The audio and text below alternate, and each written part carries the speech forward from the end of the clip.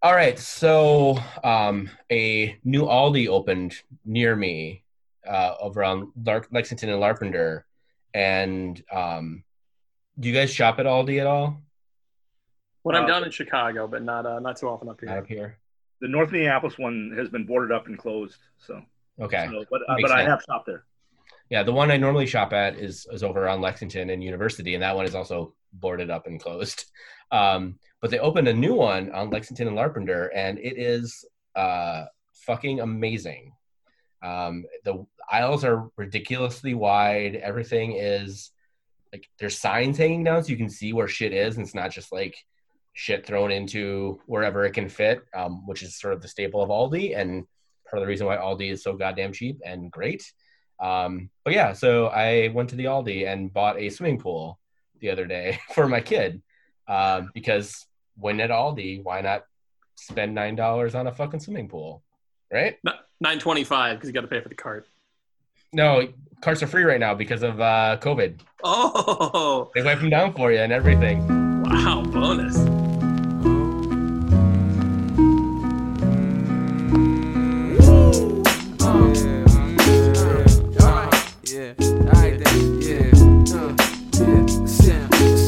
Sound good to me.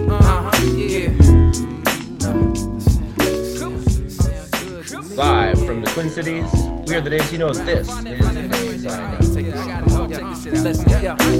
You want me to be that type of dude, and I want to be who you like me to, but we both know I can't do nothing at all.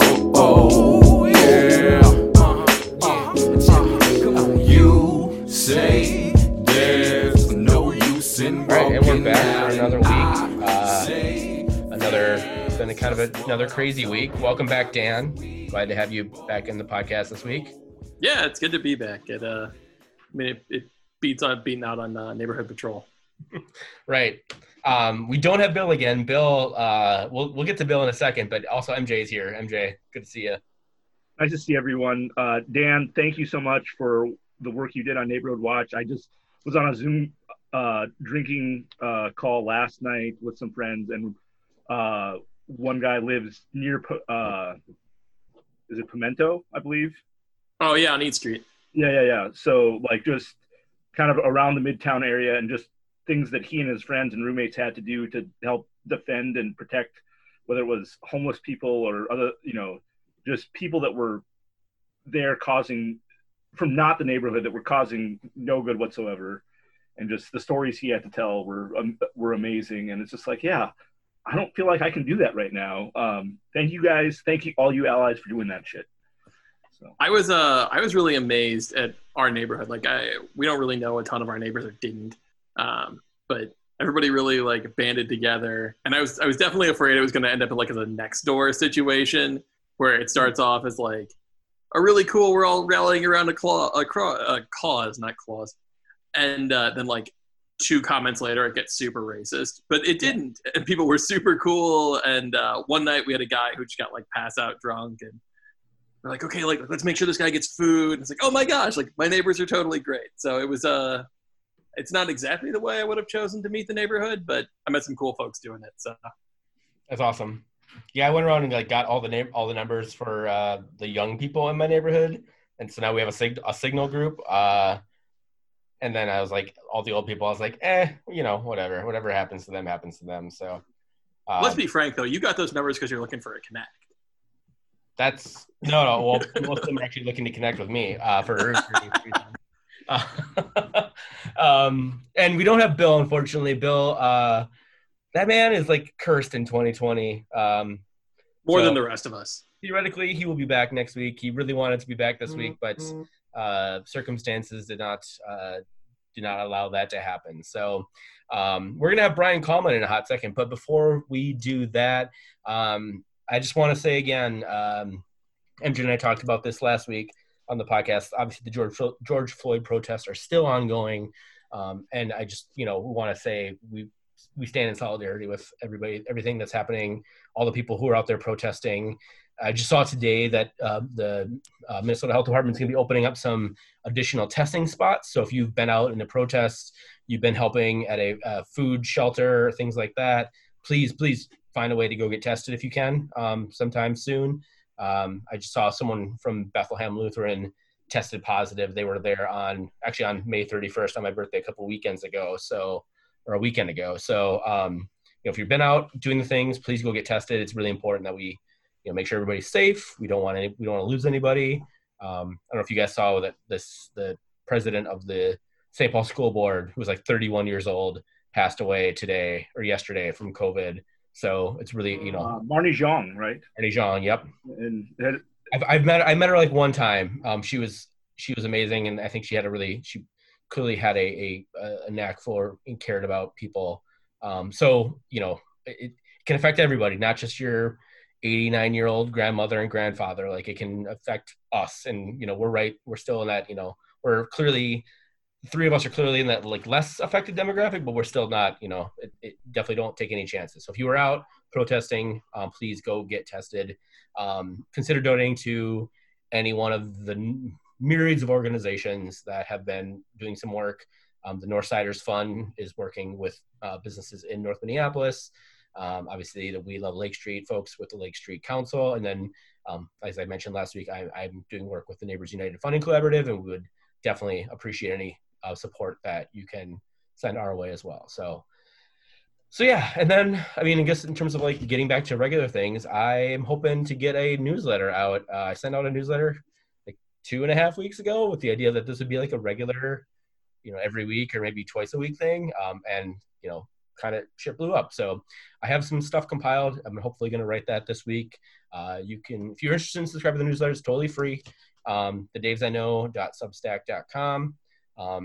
Probably be kind of like 50% soccer, 50% other weird random shit. So if you have weird random shit that you find and you want to send it to me, please do. So with that, you guys have anything else you wanna add? Shout out to everybody. Shit that I could find would be in my neighbor's yard because they have a dog, but they clean up after the dog. So I'm just not gonna have a lot of. I don't want to see that dog's weird shit though. I'm not gonna have a lot of random shit to send you. That's fair. I'm all for recurring segments, but I'm gonna put my foot down on that one. Fair enough. Shout out to everybody who maxed out the Dark Clouds matching donations in one night. That was awesome to see. Yes, and all the people who donated vis-a-vis the Hop Clouds, they basically sold out of their bombs. I can't remember exactly how many Christians said. It was in the 20s. They raised over 2,000. I think it was like $2,300 for the Neighbors United Funding Collaborative. So people that are near and dear to our hearts and the Daves I Know hearts. So yes, please keep supporting them. givemn.org/story/NUFC is the direct link if you haven't yet and you want to donate to the Neighbors United Funding Collaborative. So thanks for everybody for doing that. And without further ado, we're going to jump into our interview with the one, the only, Mr. Brian Kallman. You want me to be that type of dude, and I want to be who you like me to, but we both know I can't do nothing at all. Oh, yeah. All right, and we have a very special guest tonight on the Daves I Know podcast. Brian Kallman. Are the Kallmans now like the first family of Minnesota soccer? Or is that still the Lagoses? I don't know. It's still debatable if you ask me. Well, Brian Kallman is with us, Minnesota Thunder, Stars, and United defender. Thanks for coming and joining us on the Daves I Know. Yeah, thanks for having me, guys. I've been looking forward to it all day. Excellent. MJ, why don't you start? You want me to start? Yeah, please. Hey, so Brian, what sports did you play growing up besides soccer? It'd probably be easier to name the sports I didn't play. But it started soccer. Soccer was for sure the first one I played since I was 6 years old. Then I think probably right around that same time, got into t-ball, and shortly after, basketball, baseball, wrestling. I did those when I lived down in Omaha until I was 10 when I moved up here, and then kind of picked up all those sports again. With the exception of basketball, I decided, even though I've never been on ice skates before in my life, I wanted to try to play hockey. So did some hockey for a few years, and then I played tennis with one of my good soccer buddies as well. So I think that's about it. Never got into lacrosse. Golfed a little bit, but not organized. Ultimate frisbee, but just with friends in college. I think everyone goes through that phase. Yeah. So you said wrestling. How long did you wrestle? I started wrestling in junior high, and then wrestled through high school, and then actually into college, and then coached high school wrestling for a long time. So you don't hear many wrestlers. Yeah, no, you don't. But it's honestly, it's, as you know, it's just such a good sport as far as mental toughness and a different kind of fitness. But I did it for a long time, up until 8th grade. I was trying to put muscle on and gain weight for soccer because I wanted to play in college. So when freshman year came around and the 9th grade coach was like, hey, we want you to wrestle at 103, and I was 110 pounds, I was like, I'm not trying to cut any weight. Like, I'm trying to put weight on. And that's kind of when I decided to step away from that. But there's times where I wish I kind of would have done it throughout high school. Right on. Yeah, I wrestled 103 my freshman and sophomore year, and then 112 my junior year, and 119 my senior year, and then 125 in college. And I was cutting a lot of weight when I got to college. So yeah, I bet my other brother that's been referred to in numerous articles, Brad, the Kallman that did not play Division I college soccer, he was actually a really good wrestler, varsity from 8th grade on, ended up losing in the state finals in Minnesota, which is a good wrestling state. So he had an opportunity to walk on at Wisconsin, but chose it. He wanted to just follow his, keep working on his studies and focus on that and not have to be cutting weight, because he was a miserable bastard in high school dealing with. Oh, I was 100% a miserable bastard cutting weight from, basically my sophomore year on. I was a miserable person during wrestling season, so I totally understand. I get that. Well, MJ, we have a question about your siblings. That's actually a really good segue. So, yeah, we know that most of your siblings played soccer. You just talked about Brad, who didn't play soccer but was, into wrestling. My understanding from, even hearing your sister Casey talk about different family get-togethers is that you're all fairly competitive. So I'm wondering, when you're playing board games or cards, Pictionary or charades or something like that, which one of your siblings, yourself included, do you consider the most competitive Kallman? Oh, that's such a hard question. I think we are all just extremely competitive. None of us like to lose. And let me clear the air. Brad did play soccer. He just wasn't as good. He played throughout high school and still plays men's league. My bad. So they're good. I think instead of answering your question about board games and card games, because I don't really know the answer, I guess maybe I'll just tell you a brief story about how competitive my family really is. We got everyone together. This was maybe 5 years ago, 6 years ago, and played in a co-ed Christmas tournament down at Burnsville Blast. And it's the off season for, me, and I don't know, Brent maybe was playing. Yeah, I think Brent still was playing for United at the time. So it was our off season, Cassie's off season.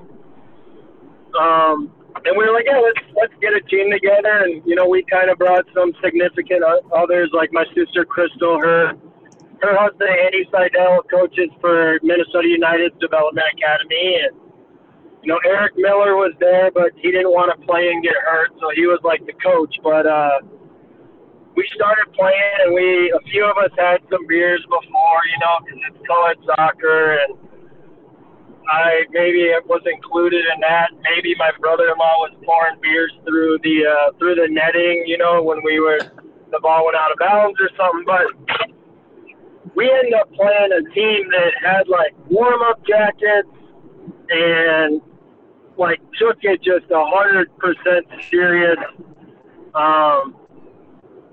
Pretty early into the game, there was a hard foul and words exchanged, and they just kind of set the tone to where my sister Kylie was almost verbally threatening one of the girls, and there were multiple occasions where punches were about to be thrown.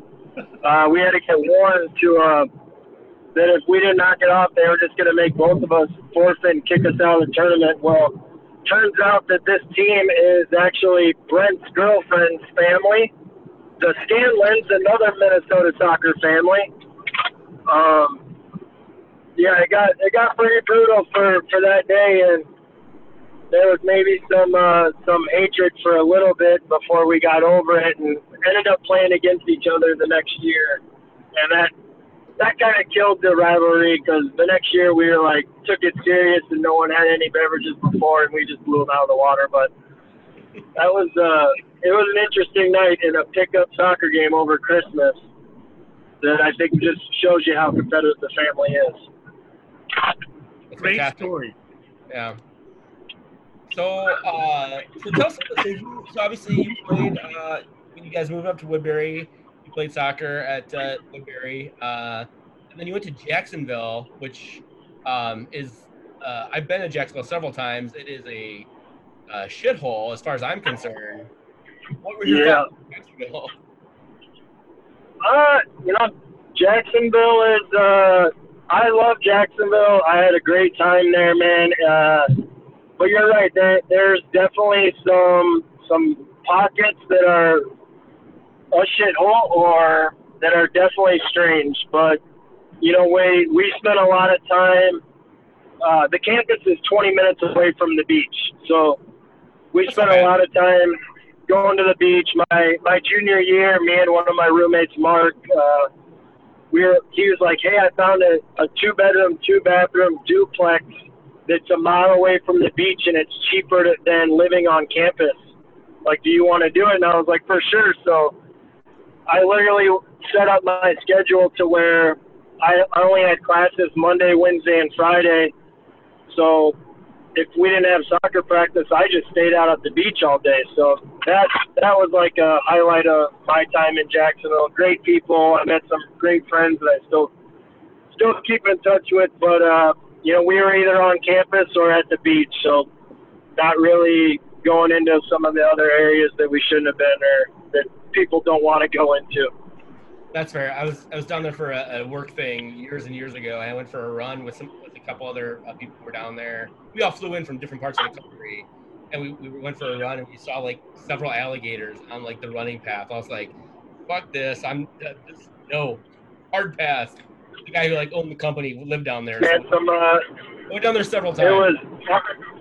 I got spooked a couple times from armadillos, razor snakes, or what do they call them? Black racer snakes. We would see, oh shit, why can't I think of the name of them? Like, they're underwater cows, basically. Manatees. We'd see manatees all the time because the campus is right on the river, so we'd go over and fish in the river. But for those of you guys that haven't been to Jacksonville, the time to go is Florida-Georgia weekend. Every year, Florida and Georgia play football in Jacksonville, and I think it's still considered the world's largest outdoor cocktail party. It makes that weekend is pretty awesome. We would always end up having soccer games that weekend, and our coach would be like, you can't go out, but we'd always find a way to get down there somehow. Right. So then, so what brought you to Creighton from there then? It was kind of a bad situation. So going into my junior year, we we got a new coach. He was the women's coach, and long story shorter, apparently we had these twins on our team whose dad played in like the senior PGA Tour and had a little bit of money. The program did not have money, so the word on the street is the men or the women's coach was friends of this dad, and when the job kind of opened up, they kind of kicked our coach out. We had a bad year my sophomore year, and this guy got the job, and all of a sudden we got new uniforms and we got shoes and all this gear, and we thought everything was going to be so sweet. And the new coach kind of took my armband away. That was given to me spring of my sophomore year, believe it or not. Doesn't surprise me. Gave it to one of the dads or one of the twins. And then I was promised a full scholarship my last year, and he didn't give it to me. And then actually I played the whole junior season with a separated shoulder. I didn't miss one game. And after the year, he pulled me in the office and he's like, I want you to take the spring semester off, and I want you to decide if you really want to come back for your senior year. Now, this was the same time he told me he wasn't going to give me a full scholarship. He's like, if you want your release, I'll give it to you. And I just said, give me my release. And he's like, what? Like, didn't really think I was going to do it. And I was like, I want my release right now then, and I'm not going to leave until I get it. He gave me my release, and I called my dad and said, hey, Dad, I just got my release, and I explained what happened. And he wasn't a fan of the coach anyway, and he said, find somewhere to play. It doesn't matter how much. Like, you want to try to play pro soccer, let's make it happen. So I just, at the time, I reached out to a bunch of buddies from Minnesota that I grew up playing with. I kind of figured that'd be the best way to get into a team, and at least to have someone, on a team that I knew, and I wasn't just trying to find something completely random for a season and a half. So I got in touch with Andrew Peterson, who later on played a couple of years for the Thunder as well, or for sure a year, maybe two. Yep. Before going to Columbus, and then, or actually, did he come to? Maybe he came to the Thunder after. I can't remember, but I got in touch with him. Got in touch with my best friend since I was 9 years old, who played baseball at Missouri State, and got in touch with a guy from Wisconsin. Missouri State really wanted me. Wisconsin wanted me to come walk on. And then Creighton was like, we just lost a center back and a center forward to the MLS draft, and we're bringing everyone else back next year. Like, we'd love to have you. So it was kind of a waiting game just to make sure I could get into Creighton. And then Missouri State would have been kind of my fallback, just to go hang out with my best friend that was a baseball player for the last year and a half. But probably a good thing that didn't happen. I'm not sure how much class I would have gotten to. And I mean, Creighton is just an unbelievable soccer school. So and being from Omaha, that was obviously my first choice. Oh, for sure. I figured the Omaha connection was the reason, but clearly, yeah, it's awesome. And then you guys, you jumped right in and pretty much took over that job, and you guys made it to the regional finals, right? Yeah, we lost in the Elite Eight in the last 30 seconds of the game to Clemson, but we went on a great, crazy ride. We were, we had a good year, but back then they played in the Missouri Valley Conference, which is a small conference. So most of the time you had to win the conference tournament to get into the NCAA tournament, and our strength of schedule was not very good. The teams like Memphis, we played Memphis that was unbeaten at the time, and we beat them 3-0, and then they had and ended up losing their next four. So our strength of schedule wasn't very good. So at the time that the seedings came out, we were ranked 12th in the country, but we did not get one of the seats. So we had to play the first round against Lafayette at home and beat them 3-0, and then we went on the road to Duke. It was just an unbelievably good team. They had, I think, 4 or 5 guys go MLS that year. We came from behind and beat them 2-1 and just defended our asses off the whole game. And then we went to Penn State and absolutely smashed Penn State 3-1. Wasn't really a close game. We just balled out, and then in the Elite Eight we lost to Clemson 1-0 in the last 30 seconds of the game on a free kick.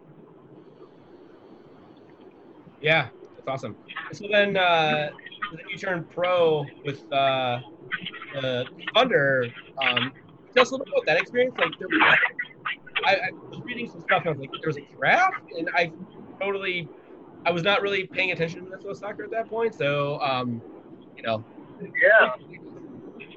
that was funny. So, I mean, obviously, they used to have a pro-am tournament from the time I was in high school and through college. So, even in high school, I'd be one of the young kids, but they do a little tournament over Christmas break where they'd be a couple, Thunder guys or college guys or ex-pros or just good local players or guys that are coming back from wherever they were playing and have Minnesota ties. And so I was always kind of playing in that and kind of knew that the Thunder maybe was an option.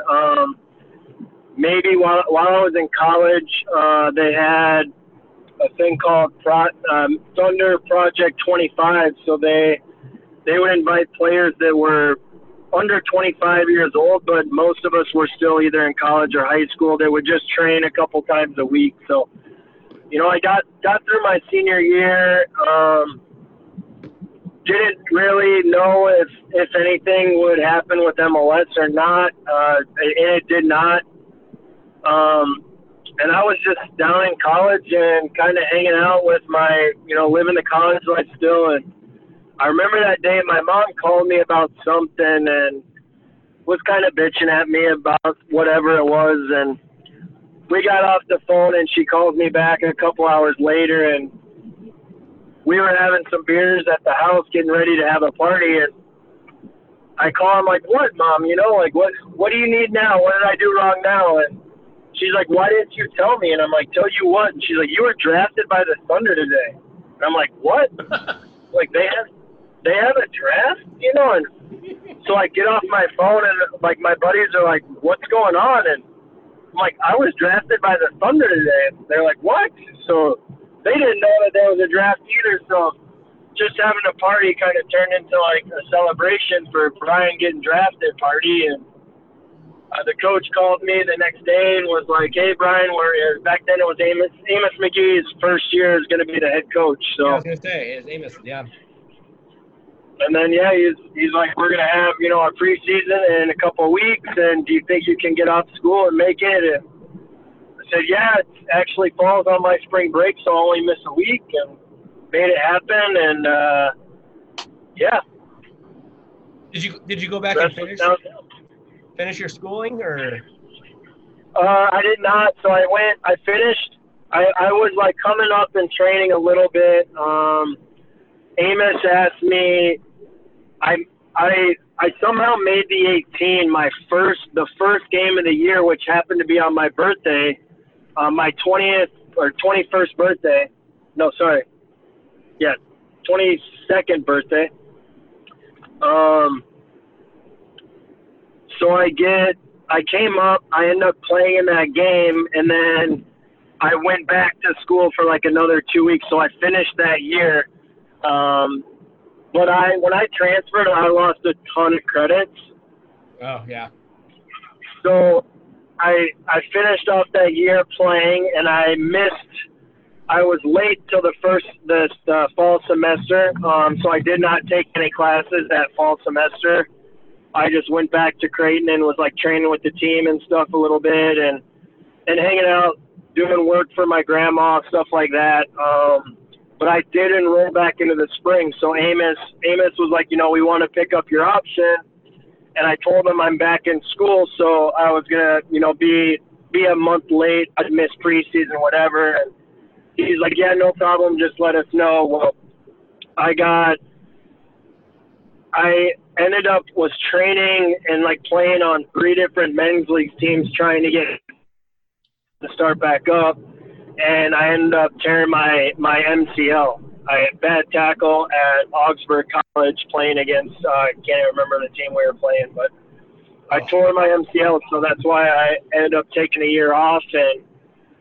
And that year I just got back in the gym, started running, started lifting a lot. I told my mom and dad, like, not playing soccer that year just kind of killed me. And I was like, I'm not going to go back to school. Like, I can't do it right now. I want to try to make a run at playing. And they were on board with it. They said, you can't just live at home and go work out and go play soccer. Like, you got to get a job. So I worked. I got a job at Anderson Windows, working at on the assembly line.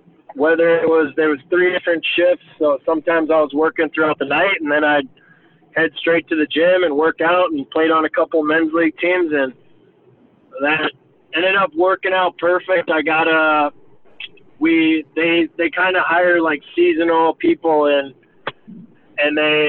they let a bunch of people go, laid a bunch of people off, and it was like a week before preseason started in 2008. So Amos invited me back in for preseason, and I was able to get another contract and continue to play again.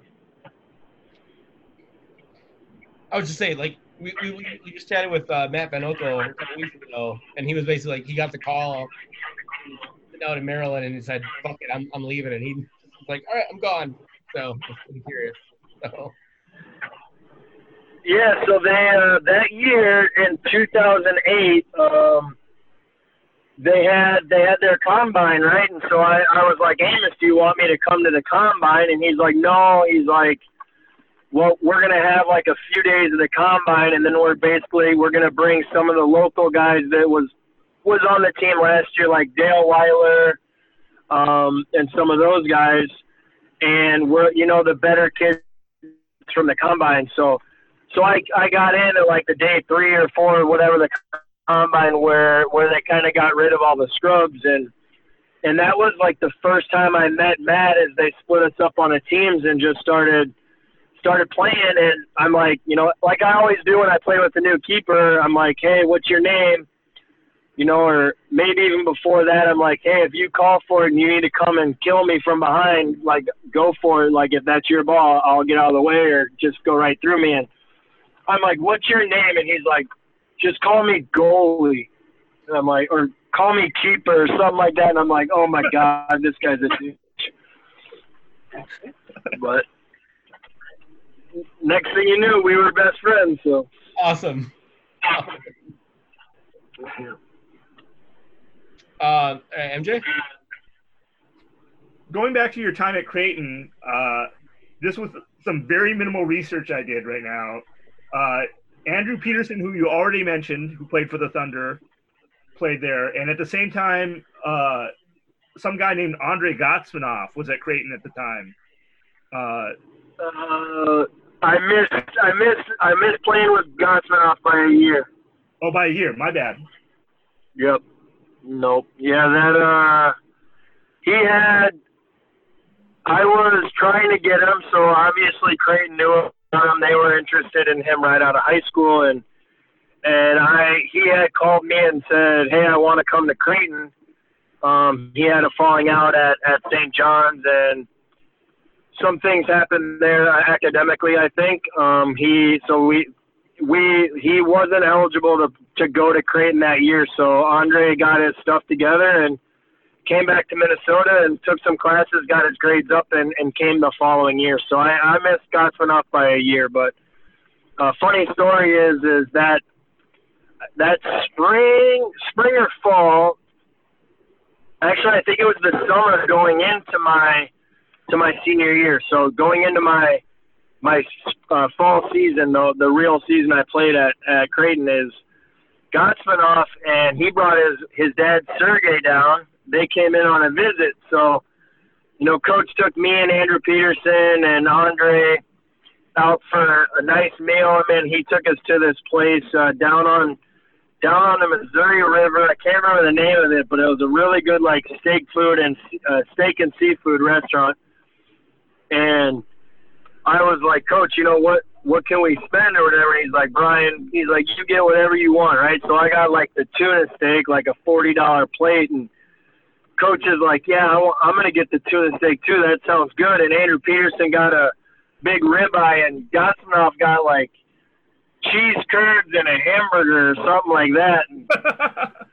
But that was in the afternoon or, you know, lunchtime. And then that night, a bunch of the guys that were in town, we got done with camp, and we were gonna go play pickup. And so Sergey and Andre came down, and Andre was as good as he always was and fit right in. And Sergey's like Bob Warming knew who Sergey was, and he's like, Sergey, you want to play? And he's like, no. He's like, I don't have any shoes. And Bob told our equipment manager to go upstairs and get him some shoes. So he went and got him a brand new pair of Adidas, and Sergey laced him up. And I mean, Sergey was probably 50 years old at the time, and he was nutmegging Division I players, and he was incredible, man. I couldn't believe that I knew he was good, but he still had it being that old. Played for the Belarusian national team, if I remember correctly. Yep.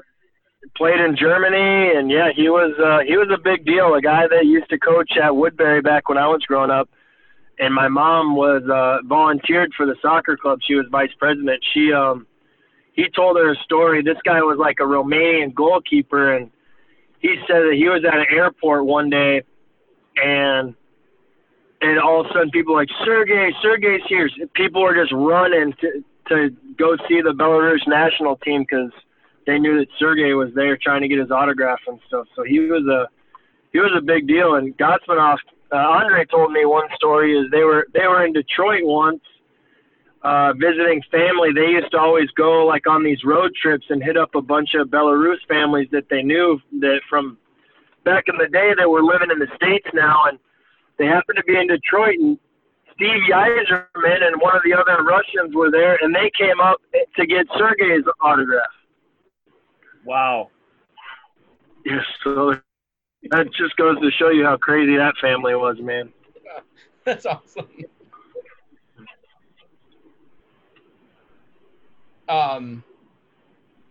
So can we circle back to Matt Van Oekel? So obviously you guys formed a very a bond, if you will.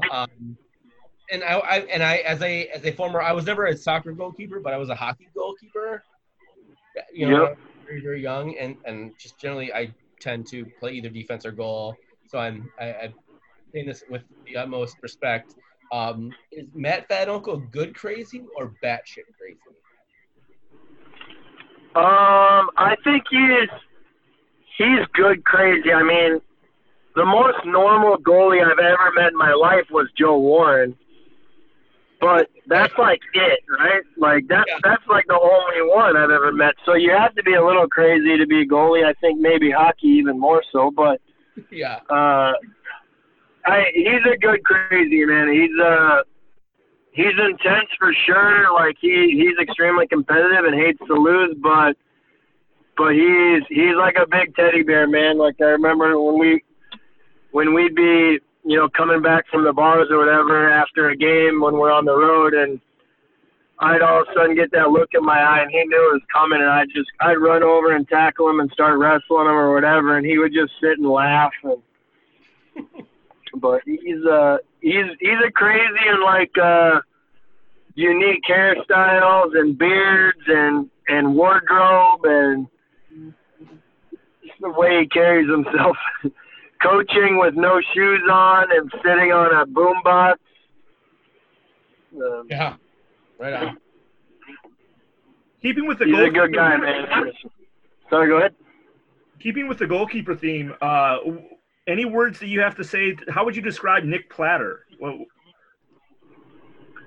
Nick Platter, he was pretty normal too. He was just a little crazy in his own way, right? Like different hairstyles, and he was pretty down to earth. But he was a different guy, like really into like art and stuff like that. I think he was my first teammate that I've ever really known, like just like an artsy guy, right? And like now I talk to him almost on a weekly basis still, because we both have gotten into woodworking and making tables and stuff. So like I'll get done with one and I'll snap a couple pictures and he'll send it over, or likewise for him. Or the other day he's like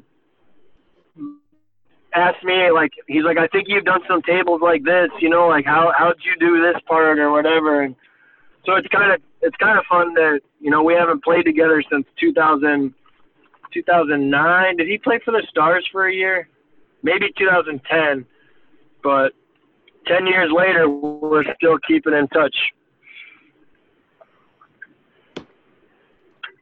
That's awesome, man.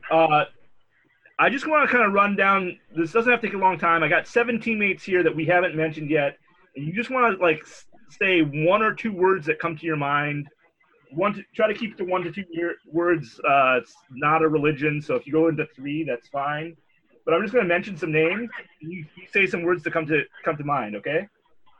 Okay. Neil Hlavity. Great time. Cristiano Diaz.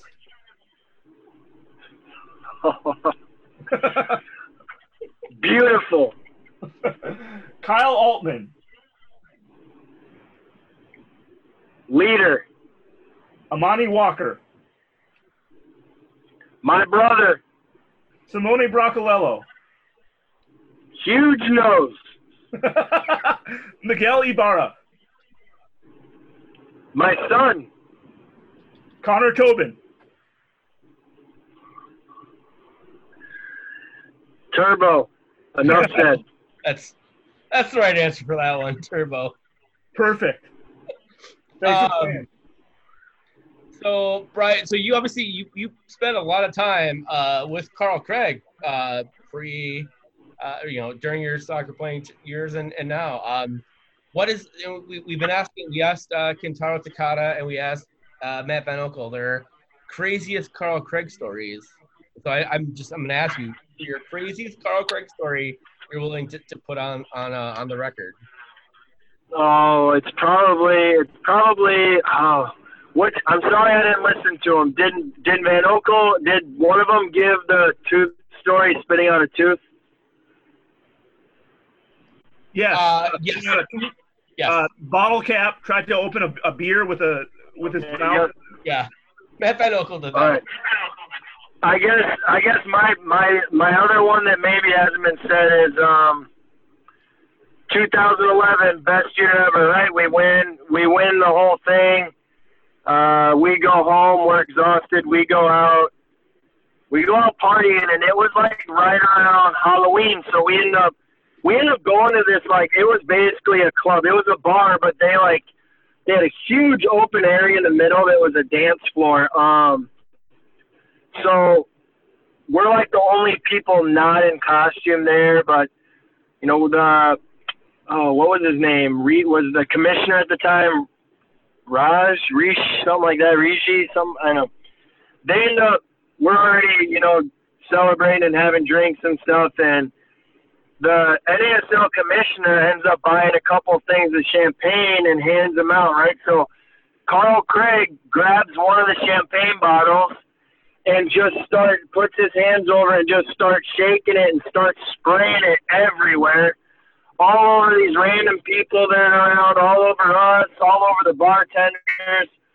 And we're just like dying laughing, no care in the world.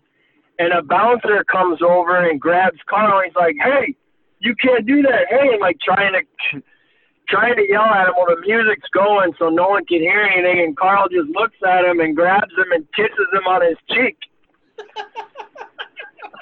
And so this guy kind of lets him go and then like realizes like, okay, this guy's probably crazy. He's kissing me on the head. But then we're all like kind of around him, you know, like, hey, we're celebrating. We're sorry. And he let us stay in the bar. But that was just, to me, one of the funniest things about Carl is like, no care in the world at the time. He's spraying this, and this guy's like getting ready to throw him out, and his reaction was like, I'm just gonna love this guy and kiss him on his cheek. Oh, that's awesome. That's Carl in a nutshell, right? Like you can't not love that guy. Yeah, he's amazing, man. I'm glad that I work with him still. So I just actually, when I left the field, he was on the field next to me coaching. So can you tell us a little bit about that partnership? You're working with Salvo right now, correct? yep. So I'm the girls high performance director at Salvo. So I oversee. We have a Navy and an Orange team that's involved in the high performance from ages 13 through U19. So I oversee those teams and the coaches, and then I coach our 07, so U13 Navy team. My team was undefeated this year, qualified for a national event, qualified for the top regional league in the Midwest, and then all of that got canceled. So these poor girls are just like devastated. We had a really good chance at winning state cup and going to regionals, and then everything got canceled. But Carl Craig is he's our director of coaching, so he oversees all of the soccer aspect of Salvo. Excellent. And obviously you enjoy working with him, right? So oh yeah, it's great. I mean, it's always nice to, I was a guy that while he was the assistant coach, I'd always find a way to sit by him on planes and pick his brain about things, right? So like when I was playing, I was still coaching. So, as a lot of players are just on plane rides, playing video games or listening to music or whatever.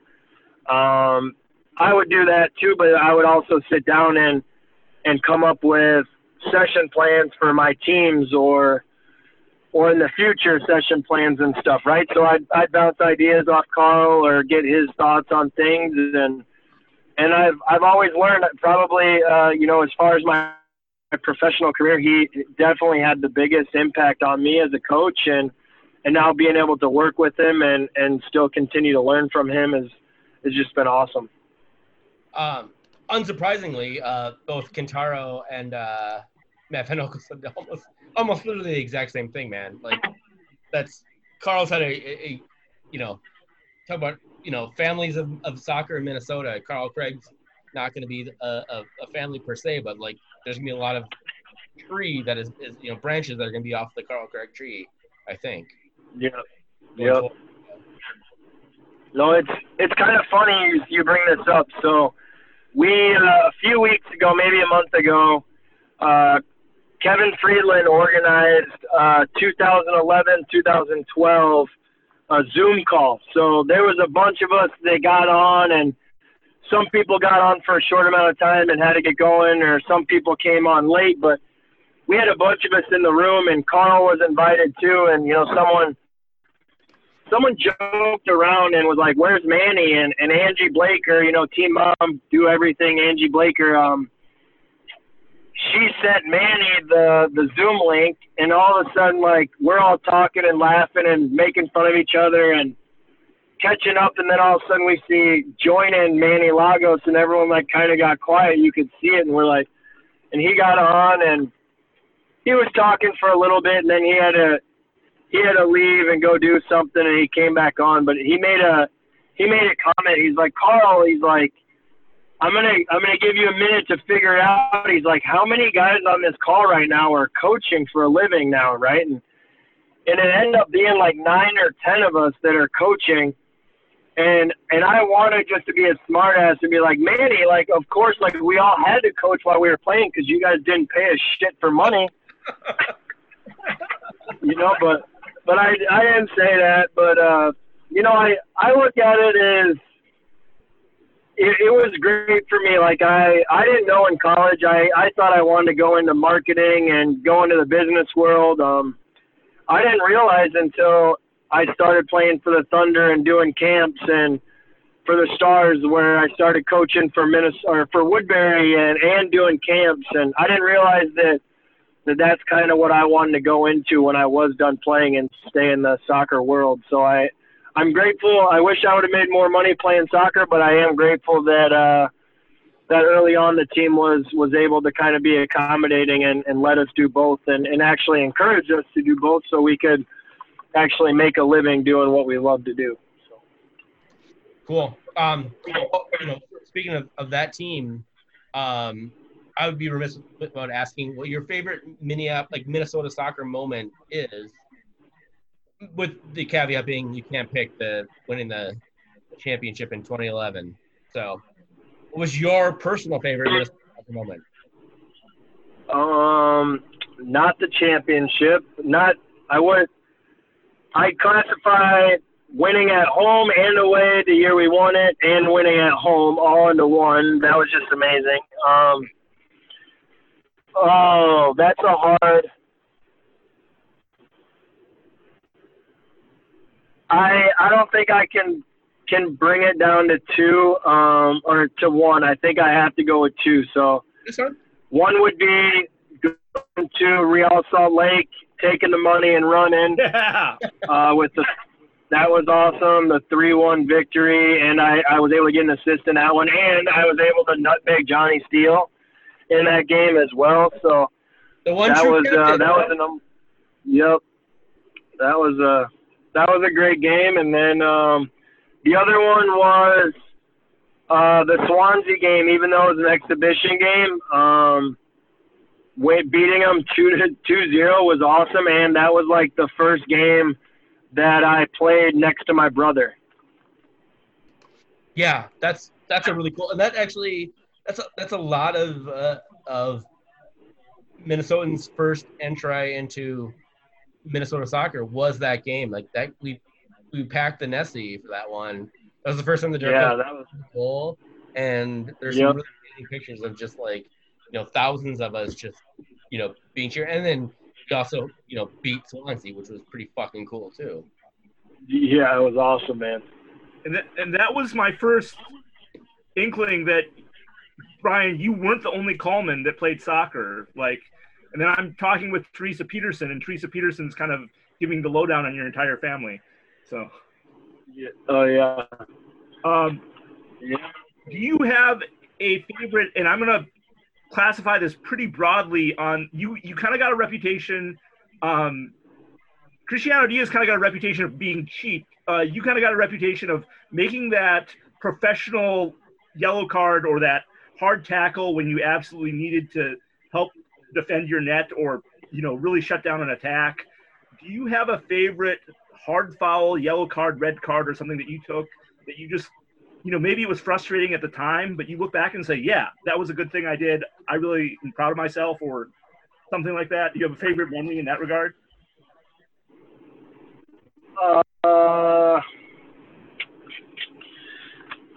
I don't know. I would say I got two answers. So the one that was actually I was proud of, that was impactful, is when I was at Creighton, we were playing and I've always been a hothead. I've never backed down from a challenge. I've always liked confrontation and conflict, right? So that's always, I got my first yellow card when I was 9 years old for slide tackling a guy from behind because he stole the ball from me, and I got pissed. So I've always kind of had that part of my game. But when I was at Creighton, they had a really good forward that just ran through and scored a ton of goals in the Big Ten. And then our coaches were like, he doesn't like contact, Brian. The first time he touches the ball, light him up, right? So it's 20 seconds into the game, right off kickoff, we go down and we get a corner kick. And one of my roommates actually is taking the corner, and for some weird reason, he puts the ball on the wrong side of the flag. So when he goes to kick the ball, he hits the flag and he just shanks it like, this is the Sweet 16, and he's been playing soccer for 20 years, and he somehow does this, right? And I was at Hatfield. For some reason, I didn't go up. Well, they get a counterattack right away, and they play this kid the ball, and he takes a touch 10 feet out, and it's just me and him and one other guy behind me.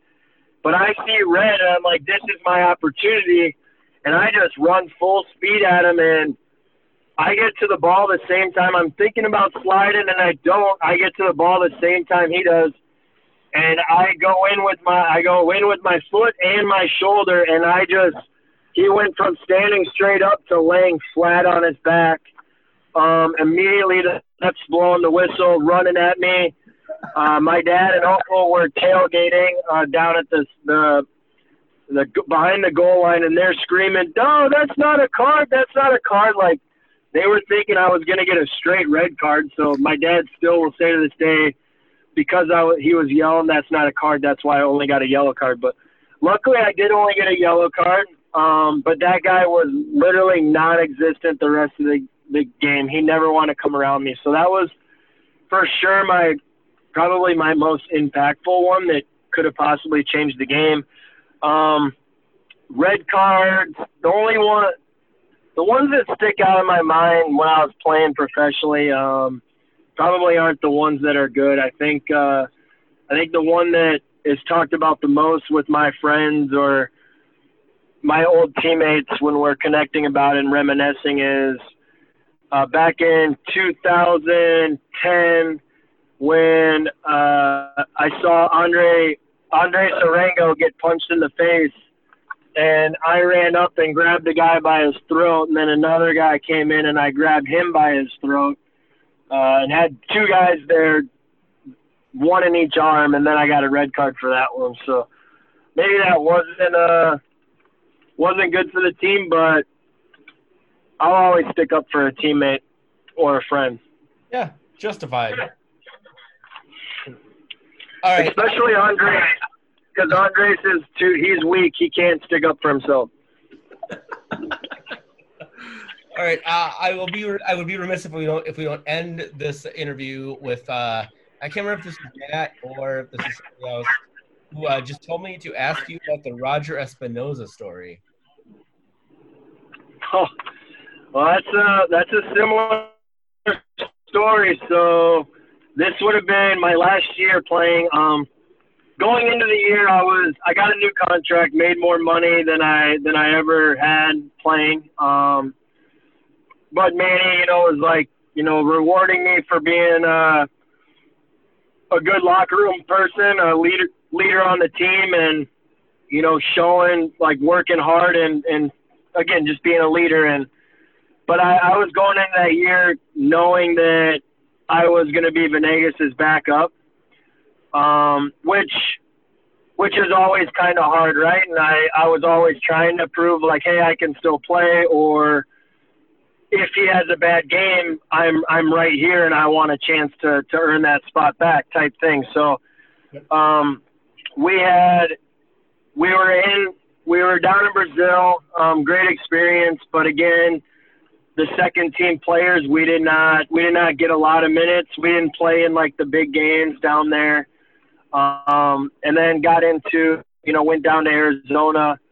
And this was a game where, the starters played the first part, and I think we got put in at halftime or maybe like 15 minutes into halftime, right? And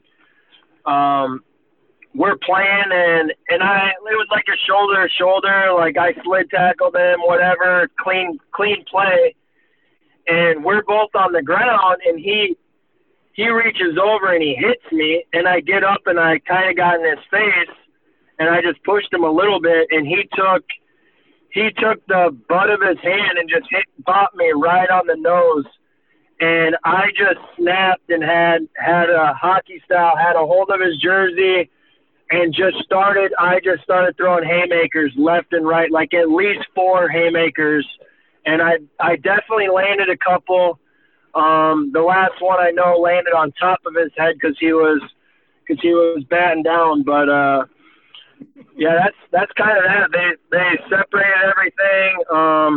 Brent kind of was pushing against Dom Dwyer a little bit. No punches were thrown there, but they ended up calling the game. They just told everyone to leave, and we were done playing. And so I think maybe some of the guys that were on the second team maybe got a little mad that they didn't get a little bit more playing time as well. But it was, how it is. There's always been kind of that bad blood with Kansas City, and it was a hot day in preseason in Phoenix, and tempers flew, and then my fist.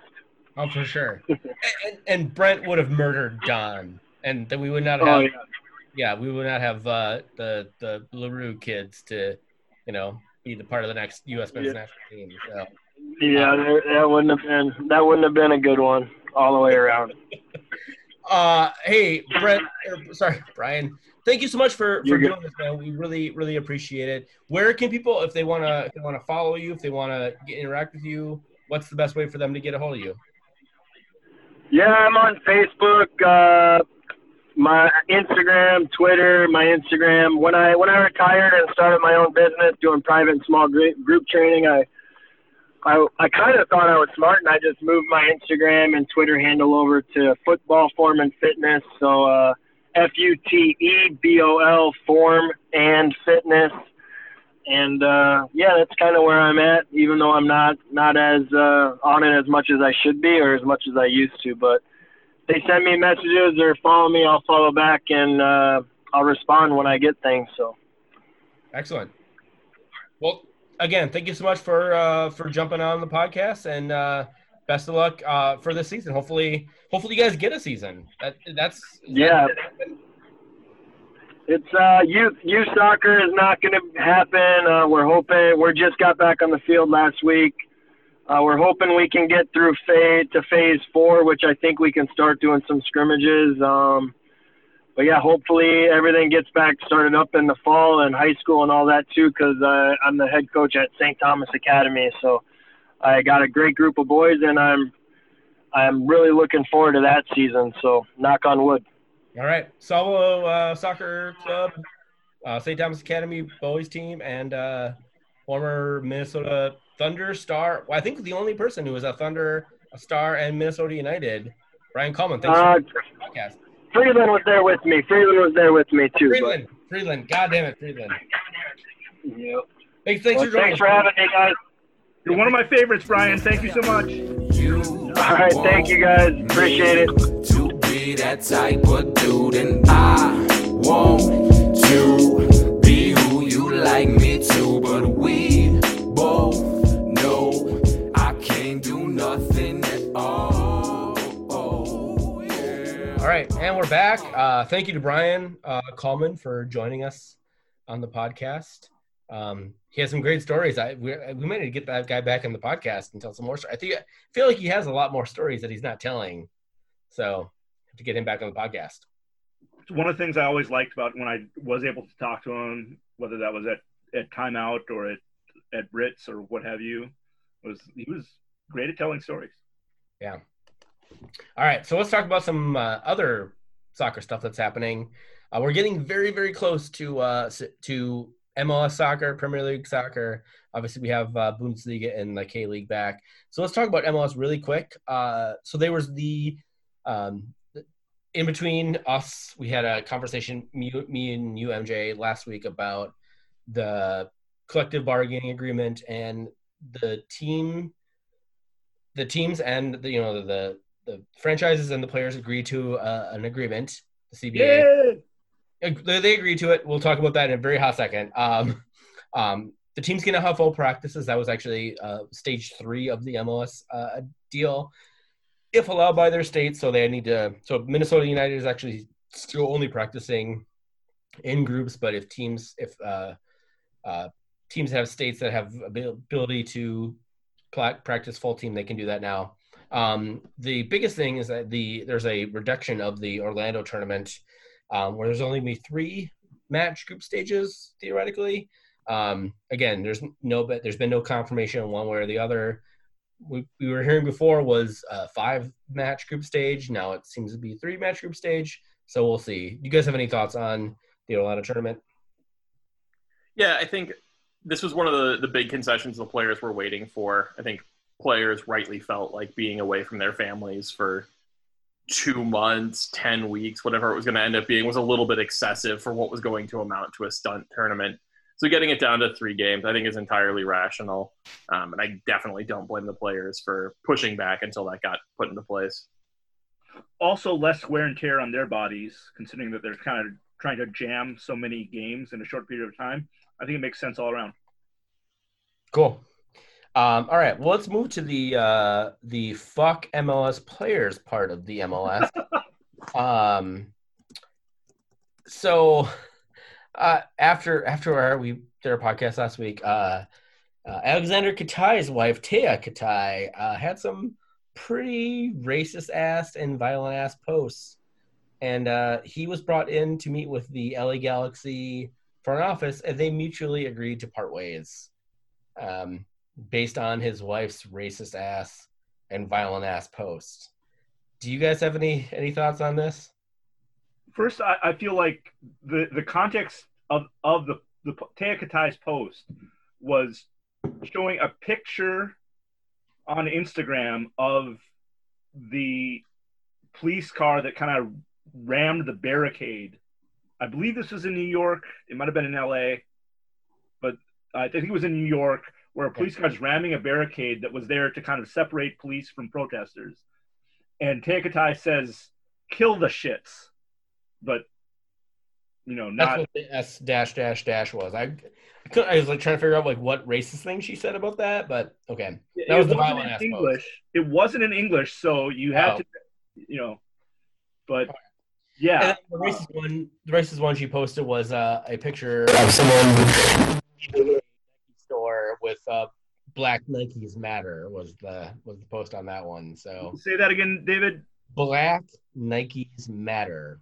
Oh. The Black Lives Matter. So anyway, I feel like this has come up before that I have an irrational hatred of Alex Katai. Like I've hated him since the first time that United played the Fire. I'm thrilled. Apparently, I just have a sixth sense for when these guys are real assholes. Yeah. No, it's completely rational because I mean, the stories go back to when he was in Chicago. He refused to wear the rainbow armband because Alexander Katai and his wife are kind of homophobes as well. So good on them for not being. Go play in Belarus.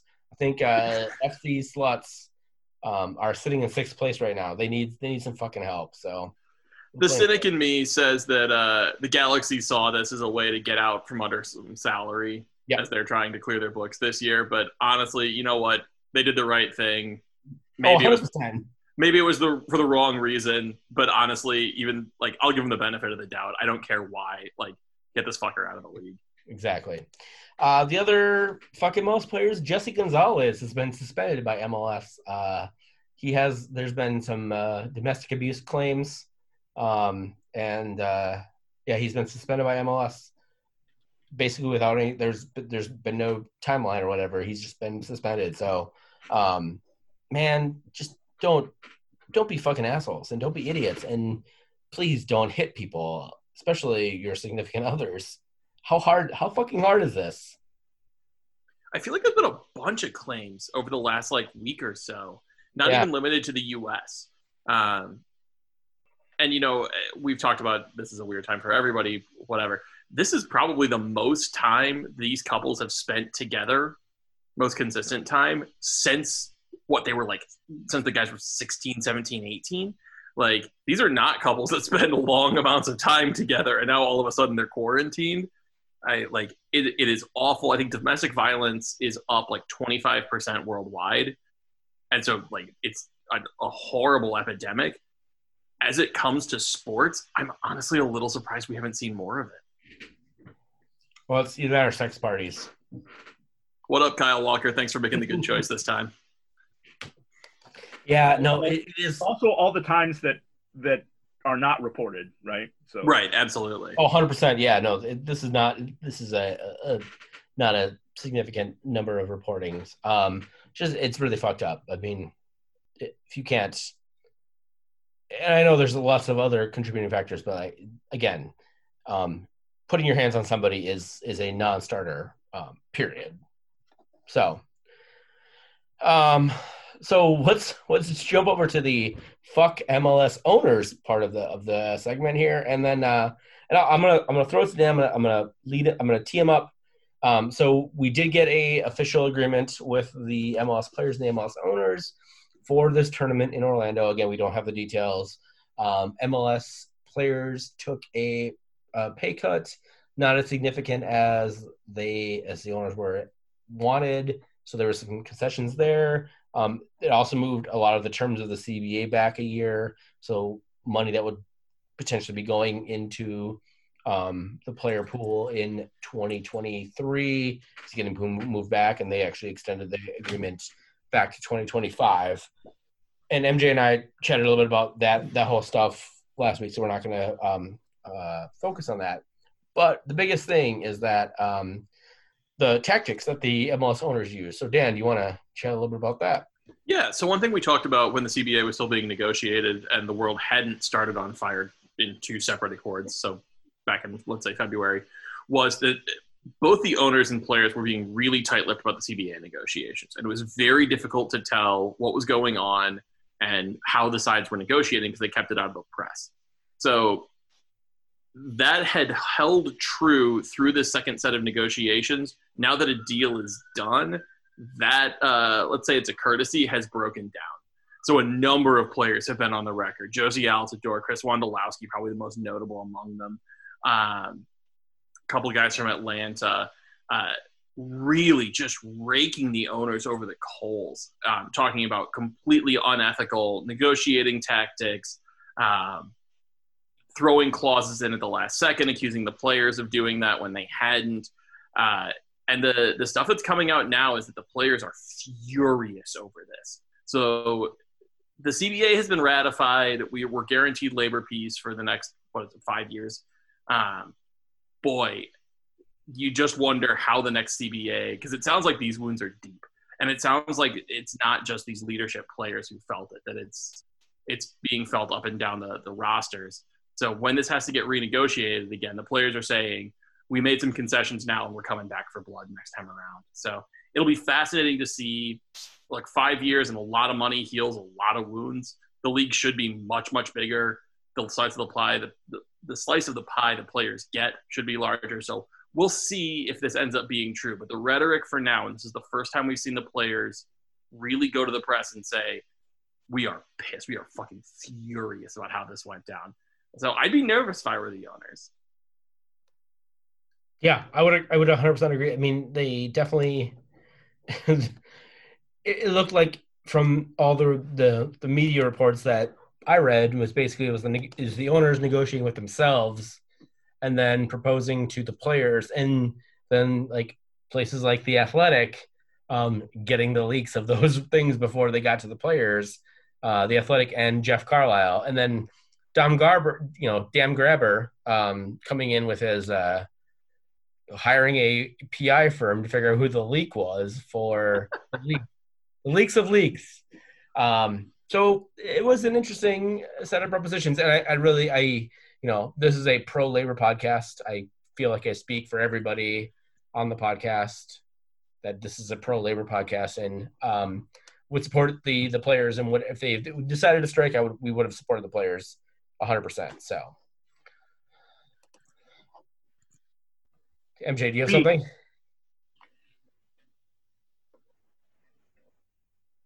Okay, or not. Let's move on to the Premier League. So the Premier League has officially, they're coming back. June 17th is the first match. It is the makeup round. And then we're going to jump right back into match week 30, which includes the Merseyside Derby. And which, that's the big MJ Zeller match.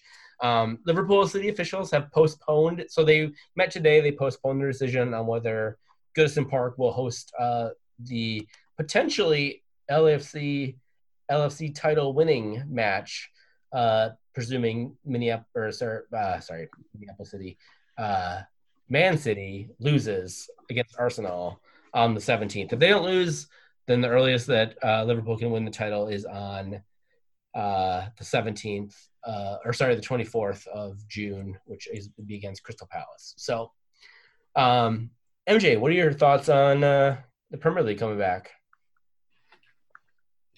I'm excited. I'm excited to see, I'm excited to see Everton play again. I'm excited to have Premier League back. There is so much other, my interest in Bundesliga and K-League have kind of been renewed, where they were kind of lying dormant. So it will compete with, the other mess of soccer, football that's going on right now. Yeah, we get both La Liga and Serie A back this weekend. So, Yeah. Arsenal. Dan, I'll say Arsenal's a team. What are your thoughts? Arsenal is a team, and actually, they are a notably healthier team than they were when all of this started. So Kieran Tierney is back. That's a big success, big boon for the team. Let's put it that way. They played Charlton in their first friendly, kind of the preseason warm-up-y thing. Beat them 6-0 and looked swaggy as all get out. I mean, they scored just a couple of absolute wonder goals. So you really just wonder, like, for teams like Arsenal and some of the others that fired coaches mid-season, what are they going to do? Like, is this going to be ultimately beneficial? Are they going to come out hotter? Are they going to be playing more cohesively? Or are they going to completely fall apart because they haven't even played a full season in this system? So I am not excited that Arsenal's first game has to be against Man City. That sucks. I really, really wish they were playing, like, I don't know, Sheffield United, or, I mean, it's not even just Crystal Palace. Yeah, although Palace plays us tough. Everybody plays us tough. We're bad now. But with City, you just have so little margin for error. So yeah, it'll be interesting. I'm going to be fascinated to see what those broadcast numbers are. The Bundesliga was the only game in town, and they're pulling 70x ratings. It'd be really interesting to see on a Saturday morning that maybe used to be baseball, maybe it was taking your kid to a sports tournament, and now you've got the EPL. It'll be interesting to see what their broadcast numbers are. Yeah, I'm very much going to be cheering for you guys on Wednesday the 17th because I'm sure you are. So again, without looking at a table, there is one team that has the same number of wins as you, and there is one team that has the same number of draws as you.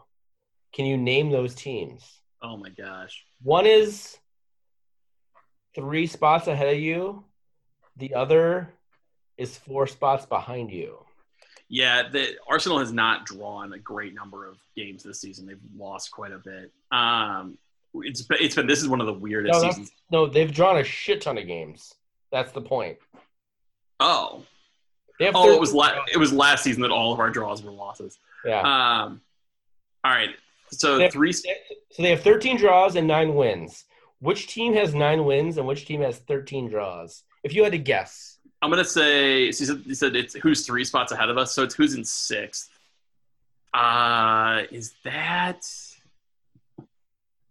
it Leicester? No, Leicester's in 3rd. Wolves. Sheffield United? I got Wolves and Leicester switched. And then behind us, there's only one other team with 9 wins, and they sit in 13th place right now.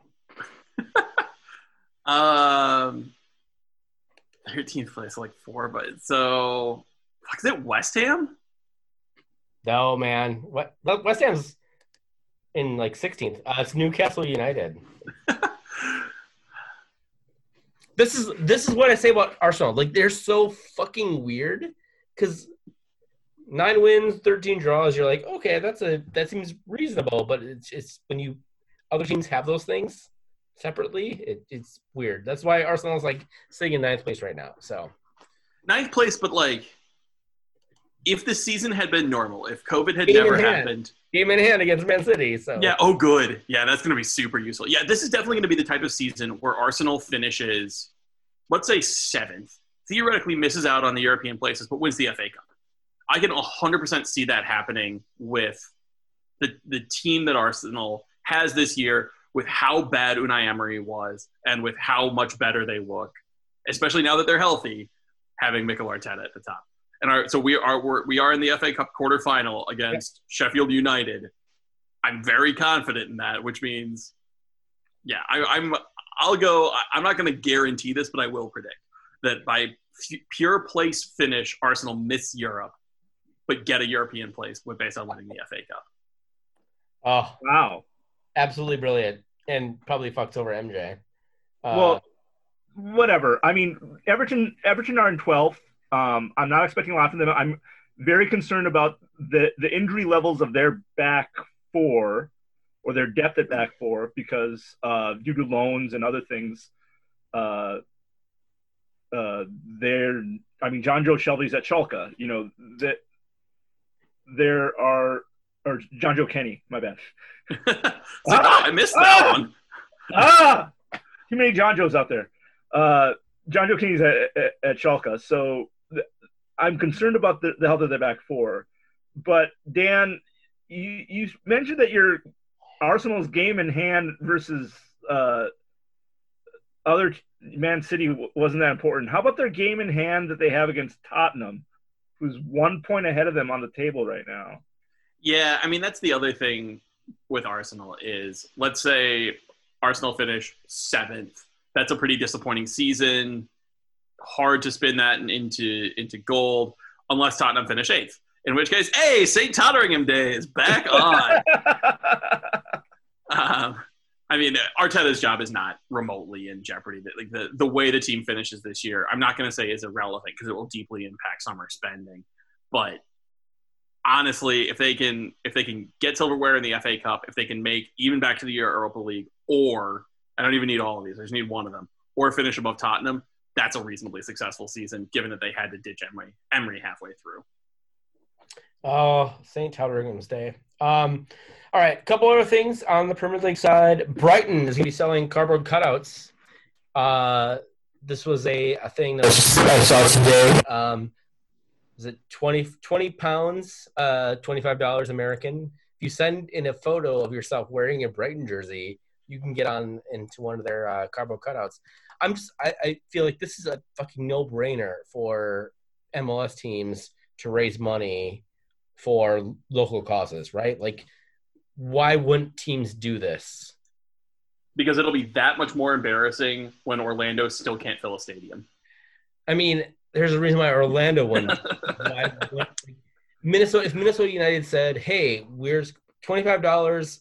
We're gonna donate at least $10 of that to, for example, their work with the Neighbors United Neighbors United Funding Collaborative, like $10 of that of every fan who wants to like be in their seat." And then obviously the Wonderwall is a whole other kind of mess of things. You just kind of plop things down. But like for other people who are in their seats, like why wouldn't you do that? Like it seems like a 100% no-brainer. And I feel like MLS generally and Minnesota specifically is probably going to screw it up. Yeah, let's hope they don't. Let's hope they see this as an opportunity to both, help fill the stands down in Orlando with, actually faces of fans and raise some money for some good causes. Yeah. And then on the other Premier League side, so the Newcastle United was sold to the MBS faction of Saudi Arabia, which is not going as pleasantly as I think they thought it would be due to a myriad of reasons. And we don't necessarily have to like hash those out right now. But xenophobia being one of them. Yeah, and then some illegal streaming stuff being the other part. Corruption and yeah, and that's what's unbelievably stupid about this. It's not the human rights abuses, it's not the torture, it's not the slavery. It's because they quasi-sanctioned a pirate stream that is going to cost the Saudi faction control over Newcastle. Like, fucking seriously, Jamal Khashoggi's widow wrote an op-ed about how messed up it was and went and talked to Premier League owners and said, "Hey, you got to vote this down. Like, these guys are bad people. You can't reward them for this behavior." And it like completely fell on deaf ears. But oh no, if you siphon off even 1,000 of our viewers for some bootleg stream, you're done. It really shows you who these people are. Yeah, I mean, BN Sports is a very large partner of the EPL. So the thing I saw was there's actually an American, Henry Maurice, who's interested in sliding in if the MBS bid gets overturned. He is a CEO of Clear TV Limited, Ltd, which I have no idea. I've never heard that name. So he's probably fucking terrible, would be my guess. As with most Americans who make a shit ton of money that I've never heard of are probably terrible in some capacity. So anyways, I know nothing about this. I mean, I feel really bad for Newcastle fans because Newcastle fans are some of the most amazing fans I've ever met. Watching matches with them, like here in the United States, I've never obviously been to England to watch a match, so I can't really speak to that. But like every Newcastle fan I know is just they're very much like Minnesota fans. They're very self-deprecating. They know they're going to lose eventually, and the nicest fans you will ever meet. So I feel bad for them because I really want that team to do well. And all the history I've read about the EPL and all that, and English soccer generally, like Newcastle should be a top 6 club regularly, not in the very rare circumstances that they have been in. Mike Ashley has been and as Minnesota soccer, as sports fans, you all know we've had some particularly miserly owners, and Mike Ashley seems like the most miserly of those owners. So. Yeah, Newcastle definitely deserves better, and getting rid of Mike Ashley is a win. Getting MBS in his stead is somehow turning a surefire win into a loss. So, quick look up on Henry Maurice. It sounds like what Clear TV does is a lot of like content distribution partnerships. So if you watch TV in places where TV didn't used to be, like hospitals or gas stations, that's probably their product. So that's what he does now. Most of his fortune came from the credit card industry. Looks like he sold a company to MasterCard. So, well, that's not great. Look, it could be a hell of a lot worse. So more power to him. He didn't like murder somebody in an embassy. So there's it's a low bar, and somehow his takeover bid is the only one to clear it. Yeah. Hey, if Saudi Arabia can finally grant women the right to drive cars, anything is possible. That's true. We can all hope for broader reforms. All right. Bundesliga. We're not going to go through every Bundesliga game. I just want to highlight the Bundesliga protests. So MJ and I talked about this a little bit last week of the Jadon Sancho, Termian, and then Weston McKennie protests for George Floyd. But there was a significantly larger protest for the Black Lives Matter movement. Dortmund Hertha took a knee before the match. Black Lives Matter armbands were portrayed on several teams, including Bayern Munich. Anti-racism pre-match shirts, Bayern and Dortmund both had them. And actually, literally, I was watching a Bundesliga 2 match this afternoon, and they all knelt before the match. So this is a really important thing that's moving throughout the world, which is pretty fucking cool. Yeah, it was all. Go ahead, MJ. Many times, sports and athletes are ahead of the culture. You look at things like Jackie Robinson and Jim Brown and other things in the United States, political atmosphere around civil rights and what have you. Not that long ago, Germany won a World Cup, and there were a bunch of fans that were basically disliking the team because it wasn't German enough. They had Eastern European and Turkish and African immigrants families, still German, and they didn't like that until they won the World Cup. And that kind of, I think France had a similar sort of thing where, the North Africans and Africans that played on the French team, there were a bunch of people, and then they won the World Cup, and then like a lot of that talk goes away. The unfortunate thing is there are still a lot of citizens in these European countries that have very, very xenophobic or fear of the other sorts of viewpoints. And I think the players are recognize that it's not just the United States problem, but it's a problem within their own countries as well. Yeah. It has been awesome to see how outspoken athletes have been. Bundesliga athletes, U.S. athletes. It feels like, whereas with previous times there's been a hesitancy to speak out for very, very good reasons, because you can lose sponsorships over this. You can lose your team support, and those things are very dangerous. It feels like athletes are really now seeing themselves as leaders in the movement. I think that's awesome. One I will highlight is Jadon Sancho, who had the shirt that said Justice for George Floyd on it. He reposted the mural that's on Talisman caps.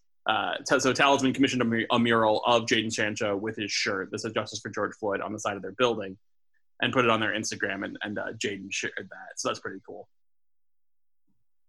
Yeah, super cool. I mean, no really. I mean, yes, the biggest surprise in Bundesliga was Freiburg beating Borussia Mönchengladbach 1-0. And then I don't know if you guys watched the Augsburg Cologne game on Sunday, but I watched it on Sunday, and then I literally just rewatched it all day today. It was a 1-1 game, and no goals were scored before the 80th minute. But it was a really fun fucking game. I think this was not a particularly great weekend for scoring in German soccer. German soccer, obviously well known for its goal scoring and the pace of German soccer. Lots of 1-0, 1-1, 2-0 games. But that Augsburg Cologne game was just literally back and forth, up and down, and really highlights what awesome German soccer is. So, anything else on the Bundesliga before we jump to MJ and his K-League update? It kind of felt like quality was down this game week. Nobody really looked like world beaters. Bayern looked pretty good, but even they didn't look up to their own standards. Dortmund struggled. It could just be one of those league-wide things. There was a lot of rain this weekend that could be playing into it. I do wonder if fatigue is starting to catch up with these guys. They're playing multiple games a week. They're not really used to doing that. It's not the way Germany does their schedule typically. So I hope this was a blip and we're not seeing fatigue start to set in, because I think they still have 4 game weeks left. And if this was the best quality of those 4, the last one is going to be dire as hell. All right, MJ, tell us about K-League.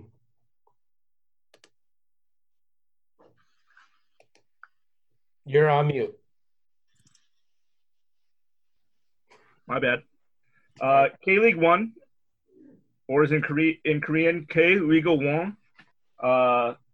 The way you say 1 in Korea is Hana, but they don't call this league K-League Hana. They call it K-League 1. So, okay. Very Western influence on the name. I have no problems with that, since I speak English way better than I speak Korean. FC Seoul loses 1-4 at home to Jeonbuk Hyundai Motors. Now, some people may say this is because Jeonbuk Hyundai is the best team and they've been dominant in the league and they're the table toppers. Or you could say it's because FC Seoul didn't have enough sex dolls in the stands. One or the other. The other big premier matchup of the weekend was 4th place hosting 2nd place. Pohang Steelers hosting Ulsan Hyundai. And Ulsan Hyundai put the beat down on the Pohang Steelers 4-0 as visitors. I kind of feel like I have to mention Sunday upsets, where the 8th place Suwon Blue Wings lost 0-1 to the newly promoted and last place Gwangju. And also 3rd place Seongnam loses 1-2 to Daegu, who were in 9th. So that's going to shift the table a bit. I'm not going to read the whole table down or anything like that. Gwangnam moves into 3rd place. Pohang Steelers drop down to 6th from 4th. Those were kind of the big shifts in the top half of the table. Week 1, the home sides went 4-1-1, and this week week 5, they went 0-1 and 5. So there's a huge shift that's been going on, and I'm not going to break down all the math for you, but every week the home teams have been winning less. So it'll be interesting to see, again, how this plays out for the rest of the league. Obviously, not having fans of the Sands, I believe, is a huge part of this. Over the total for the last 5 weeks, the home teams are 10, 9 draws, and 11 losses. 10 wins, 9 draws, and 11 losses. That's significantly down from last year. So we'll see where it is when it's all done. If you don't have time or don't have a way to watch the K-League, check out the highlights. They're on YouTube.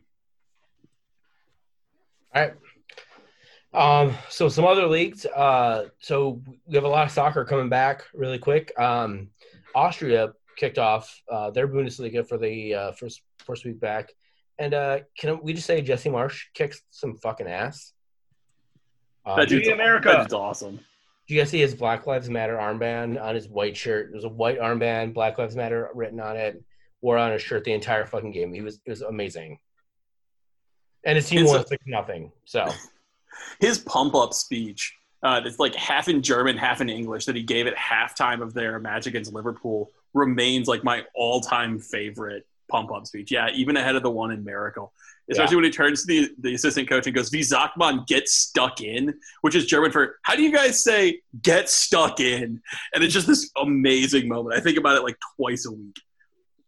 Yeah, he's going to be managing in the Bundesliga very, very soon. And there's rumors about Dortmund, so. Oh, that'd be sweet. We'll see. There's the German to Liverpool pipeline, so I'm very excited about that. Well, La Liga is back on Thursday, starting June 11th. Sevilla, Real Betis. Do you guys are familiar? You follow La Liga at all, other than Leo Messi? A little bit. Paquito. I follow Barcelona and Valencia. Okay. You know, very, very, just a little bit. So, Serie A is back around the same time as the EPL, June 20th. And then any thoughts on Serie A coming back? It's just not that interesting with Juventus already having wrapped up the title. Yeah. Like, Serie A is fun to watch. I recommend Torino and some other teams, but like, I don't know. There's no drama in the league. There actually is for like the fourth and final Champions League spot. Roma and Atalanta are like separated by like 2 points, I think. So there is actually a little bit of drama if you are into crappy Italian football. I'm more interested to see all the hopefully anti-racist things that go on in that league. Again, hoping that the athletes are smarter than some of the fan bases. But yeah, that's hoping that there's kind of a wake-up call in regards to a lot of the fan behavior there. You know, speaking of, I'll throw this on there. This is, I promise, a quick note. Serie C closed their season today and promoted a couple of teams, one of which is owned by Silvio Berlusconi. But notably, himself. Yeah. So he's up in Serie Bunga Bunga now.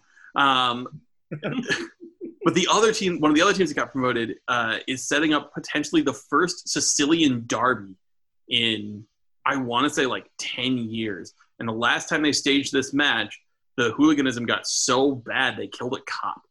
So there is interest, but also very serious concern about potentially having a Sicilian derby again next year down, even though it's in Serie B instead of Serie A. Son of a bitch. All right.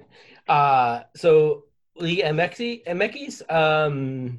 so it was very much rumored and everybody kind of thought it was happening, but apparently it fucking happened.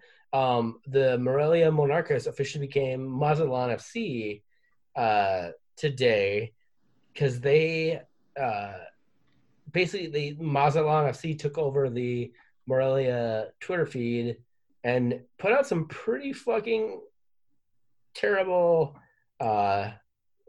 Twitters about basically like anybody who wants to jump on board. If you are not a fan, you can go overboard. Basically, encouraging people to like jump overboard if they are not a fan. they took over the Morelia Twitter feed and became Mazatlan FC. I think I mentioned this a couple weeks ago. That was rumored, but apparently it actually fucking happened. I'm really pissed off as a Morelia fan, a lifelong of 1 year Morelia fan. But I really did enjoy watching them and following them for this last year. I found their jersey in a serendipitous spot when I was looking for a Liga MX team, and now I need to look for a new Liga MX team. Although apparently there's a plan for them to join the second division of Liga MX and win promotion in 2 years, even though Liga MX. Is Pro Rel suspended for 5? Yeah, but apparently I was talking to a friend of mine who's like, yeah, but if they have money, they'll just buy into it because it's Mexico. It's fucking corrupt as shit. So I will say the Mazatlan FC has a really awesome crest and some really cool colors that I would love to support if they didn't just steal their fucking team from the team that I was supporting. As someone who's a Twins fan and a North Stars fan, I know how easy it is for someone to steal your team or potentially steal your team. So I'm a little bit, I can't support Mazatlan, even though I would really love to wear the purple and gray and black jersey that they have, and the crest is fucking amazing. But I can't do it. So, and then finally, for the European side, the UEFA Tournament of Tournaments is a thing that they're going to do. Champions League was supposed to happen in Turkey this year, in Istanbul, and basically now that almost all of the European leagues have assigned dates to play their matches, Champions League is proposing a mini tournament in Lisbon, in Portugal. Portugal has not as much of the COVID as other places. I know Germany is hoping, and I think it's Frankfurt especially is hoping for the Europa League tournament to happen there. But UEFA is making Champions League proposals for August. So once teams are done with their domestic seasons, they'll be able to jump into Champions League, finish that off before we start a new season in 2020, 2021. So do you guys have any thoughts on any of that? It has this feeling of American sports kind of first do your league, then play a tournament or playoffs. Yeah. Which, even though I appreciate both styles, I probably prefer the European model. I'm really excited about this. And assuming the leagues can wrap up and players are healthy, they survive the gauntlet that is this very dense scheduling. If they can survive that, then seeing a bunch of, not having to wait 2 weeks to see another Champions League or a European matchup between two clubs that don't normally get to play each other, that sounds amazing. Cool. Yeah, I'm all for this. Honestly, I'm assuming tickets are going to be pretty easy to come by, and I would strongly I would think about going over because the games are going to be amazing. Lisbon's a hell of a city. Flights are dirt cheap right now. But man, I do not want to be stuck in a metal tube for what's probably a 6 or 7 hour flight with recycled air. But the thought would cross my mind. I would be interested in that. Yeah. Who has broadcast rights? Do we know? It's still the Champions League right holders. Champion, Bleacher Report, Turner. Yeah. Bleacher Report, Turner. Yeah. Yep. So, but theoretically, there won't be a ton of sports going on. They may actually move all this shit onto TNT and TBS, which would be fucking great, right? Which they should have done in the first place. Exactly. All right. So moving on to American soccer, NWSL. So this was reported out of a European spot. Rapinoe is apparently not playing in the NWSL tournament. And I was listening to the Grant Wall podcast earlier today, and I mean, Megan Rapinoe winning the World Cup might have been the last time we've ever seen Megan Rapinoe play soccer, because legitimately, she's not playing in this tournament. Is good confirmation apparently, and I don't know, like she would try to play. I would assume she would try to play if they could win gold in the Olympics, but there's also a very, very real possibility that the Olympics won't happen because there won't be a vaccine yet. And, so I don't know. Do you guys have any thoughts on that? It sucks that she's going to go out on top without the fanfare of having gone out on top. Yeah. I mean, she won one golden boot, one golden ball. So she would be literally going out, John Elway style, but even better than John Elway because she won fucking everything on the way out the door. But she's a legend. What's not to like about her? But it'll be sad if she, especially if the Olympics are either canceled next year or completely are postponed so late that we don't have a vaccine and for whatever reason she can't make that trip or can't make that team. If she doesn't get to play in one more Olympics, that would be a bummer. On the other side of that, the NWSL tournament, so there's a story on NBC Sports that the people holding that tournament actually reached out and consulted to the players with kids already. I mean, I feel like that should have been a thing that was like the first thing you fucking did, but apparently it wasn't the first thing they did.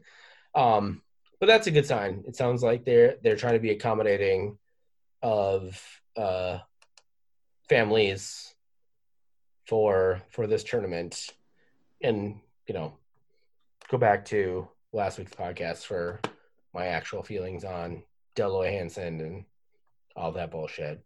Final thing for international soccer, the USSF. They have, so there's two things. Amazon has acquired the rights to Tim Howard film.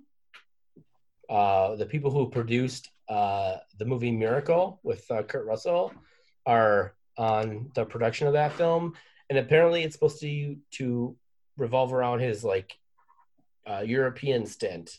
So, do you guys have any thoughts on a Tim Howard biopic? No? Obviously, I'm a huge Tim Howard fan. Everton player. You would be.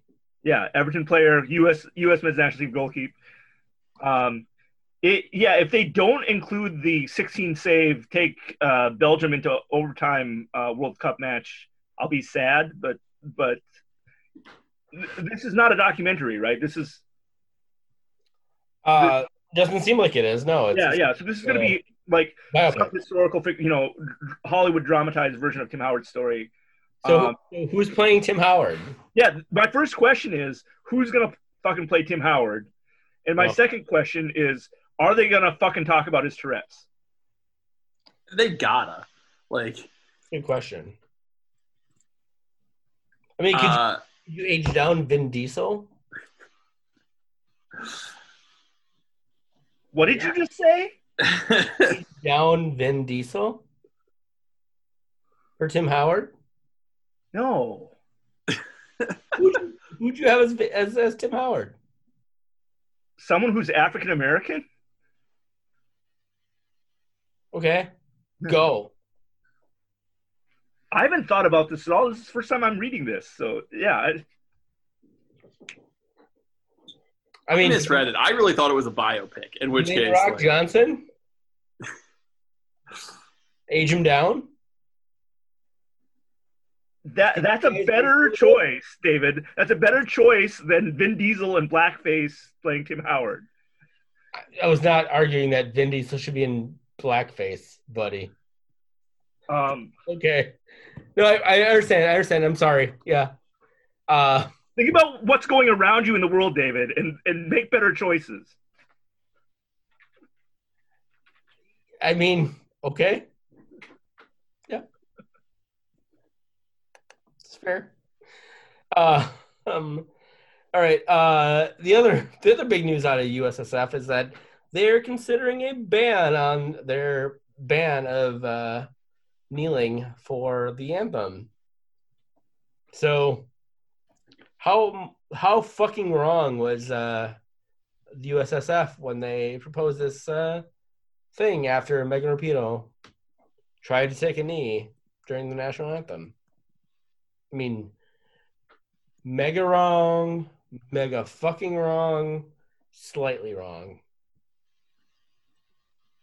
Did they apologize for that today?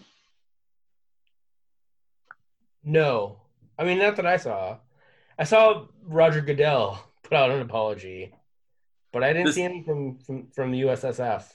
I won't get into it, but it is 100% worth everyone's time to look up how Roger Goodell's apology happened, because the story of it is really interesting, and it involves league employees back channeling with players, and it was really, really cool, but it's a long story.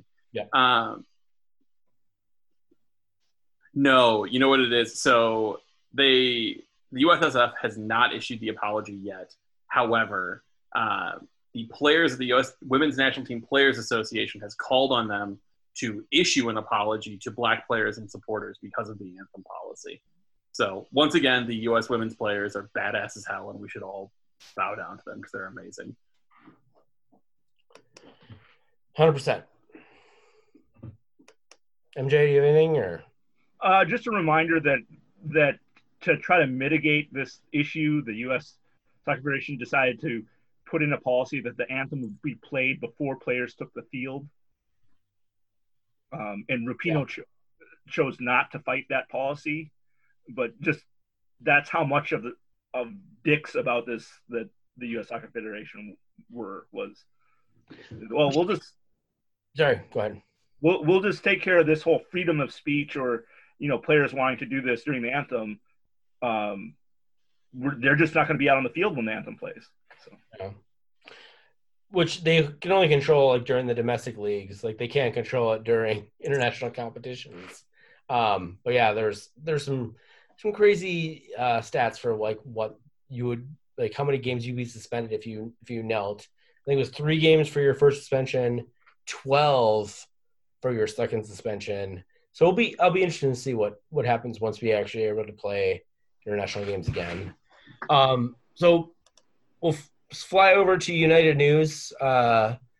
And so Minnesota United, when we last recorded this podcast, had not put out a statement. The George Floyd situation and all the protesting and everything. They had highlighted a lot of the players in the system, including Ja'Cory Hayes and Ekapara and all that. They did put out a statement. They did put out a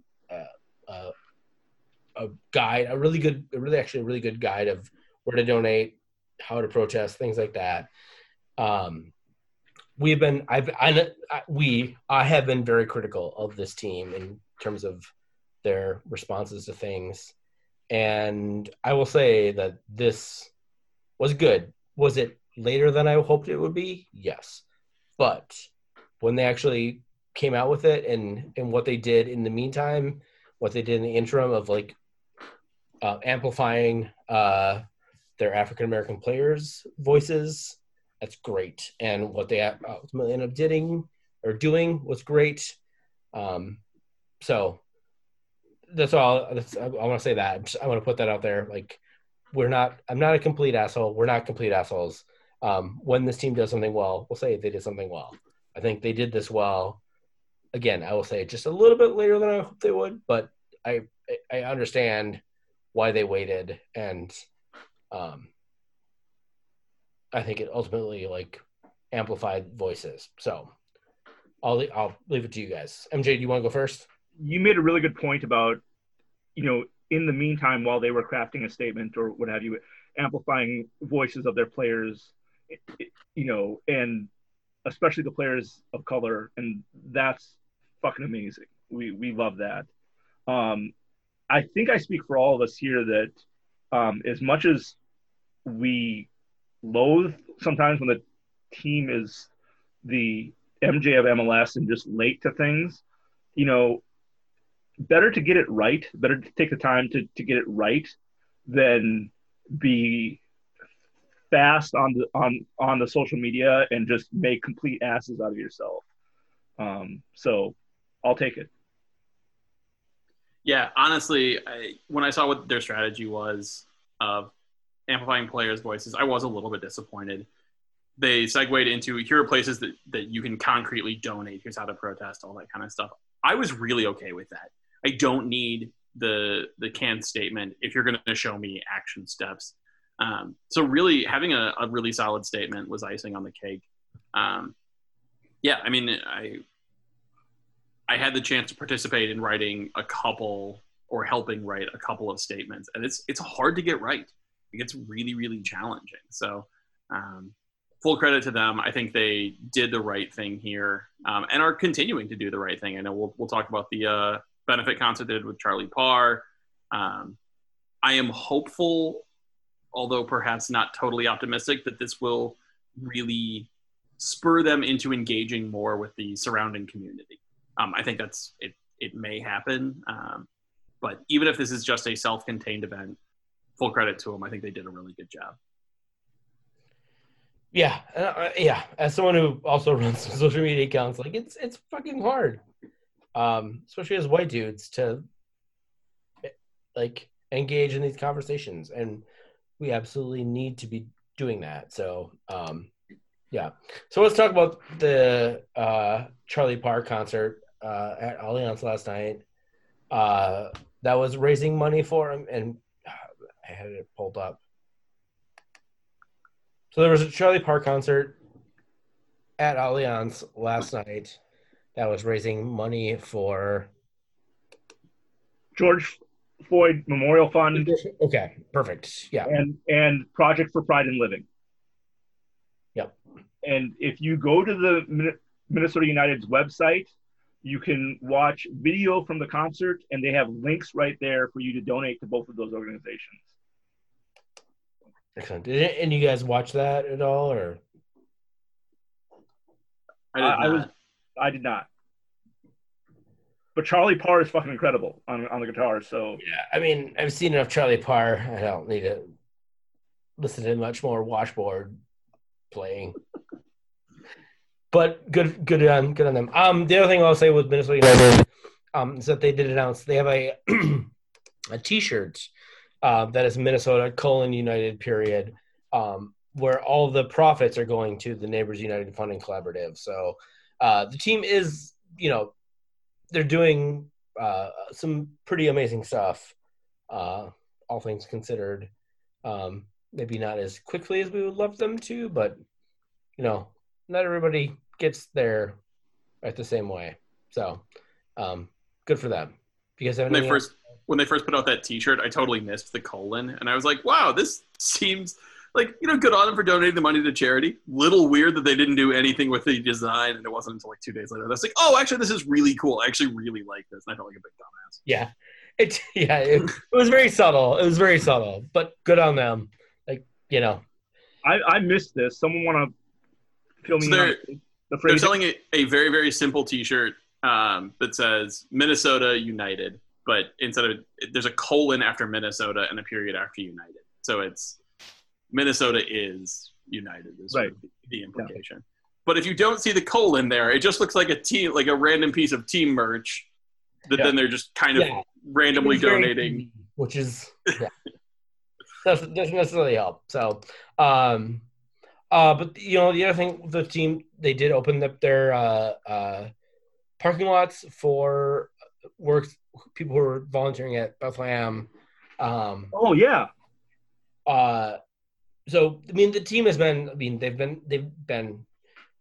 It's been a thing, and obviously this is a thing, and we're all like trying to figure out all that stuff. So, got to give the team credit where they're doing the things that they should be doing. So, MJ, Minneapolis City. Tell us a little about Minneapolis City. Well, just a reminder from last week that they have been partnering with the Simpson Food Shelf, and that's been going well. And it's been going so well that they basically said, we're going to kind of do our own thing and be our own food shelf, essentially. Like Simpsons, like, yeah, thanks for the help. But, Simpson Food Shelf was getting help from other organizations as well. And so Minneapolis City said, well, if you don't need our help as much, we'll just convert our club shop or the outside of our club shop into donation collections, and we'll distribute the food ourselves. And so they partnered with a youth futsal academy, TC Soul Futsal, to volunteer and basically help bring in donations, bag them up, and set them out, and then deliver them to families in need, which I think is incredible. From my understanding, they're doing that for at least the next 4 weeks. Like, they're just going to be doing it every Saturday. Which is awesome, right? Yeah. Like, they've gotten a lot of, other soccer teams, other soccer fans to give them credit for work they're doing in the community. Their shop is in South Minneapolis. So they work and live. Some of them live in South Minneapolis. Some of them used to live in South Minneapolis. They care about that community a lot. It's good to see that. Speaking of their club shop, their wing kit is back in stock. No sooner did I find this out that I got a follow-up tweet that said that the mediums and larges are all sold out. However, they're still taking orders for them. So unlike a pre-order where, you have to get in on the pre-order, otherwise you don't get it, you can order mediums and larges. They just won't come to you as fast as a small, extra large, double X or triple X. Cool. Our Florida Madison segment, the USO League One, we're not 100% sure when they're going to come back. They did vote on coming back probably after July 11th. So if you support Madison, buy all of their shit, including that drip kit. Buy that drip kit. If you have enough money and you want to buy me a drip kit, please email me or text me or DM me, and I will tell you where to send that drip kit to. So, all right. So to the end, guys. To the end. Unless you guys have anything else. Nope. Nothing. Tips, tricks, and treats to survive the Rona. MJ, what do you got? So I've been watching a lot of Bon Appetit YouTube videos. They're incredible. Though having watched more and more of them, it was obvious to me that over time they started including more people of color as their cooks in front of the camera, which I'm thinking this is great, right? Rather than having all these just very, very well-to-do chefs or food industry people who are white that can afford to live in New York City, be in front of your cameras, like get more voices.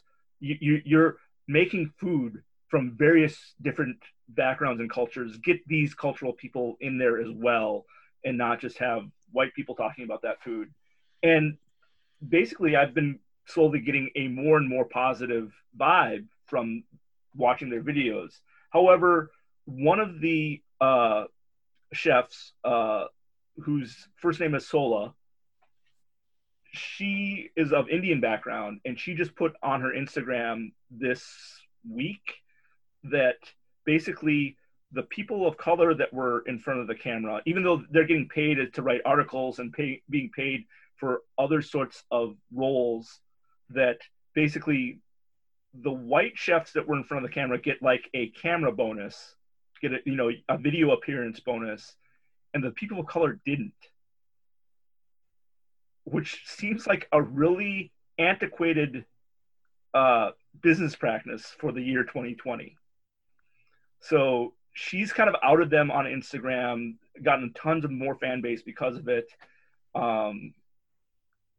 There are several people calling for certain managers at Bon Appetit to be ousted, and I will be very interested as a food nut and a fan of their video content to see where this goes. They fired their executive editor already. They did. Yeah, the guy who there was a published photo of in brownface. Yeah, he was fired this afternoon. Good news. Yeah, absolutely. But moved shockingly fast for how long these things usually take. Well, yeah, and I just still can't believe that you make. I mean, so I come from Minnesota, where so much of I feel like racism is not in your face and not spelled out in black and white. No pun intended. That you have these very sort of subtle ways that you try to negate certain voices and elevate other voices. It's weird, just like in the year 2020, that these people, because of the way they look, are getting more money for this, and not just more money, they're getting some money, and these people are getting none. So anyway, that's all I got to go on. All right, Dan. Notably less dire. I binged all 3 seasons of Avatar: The Last Airbender, which is on Netflix, and I highly recommend it. Fucking nerd.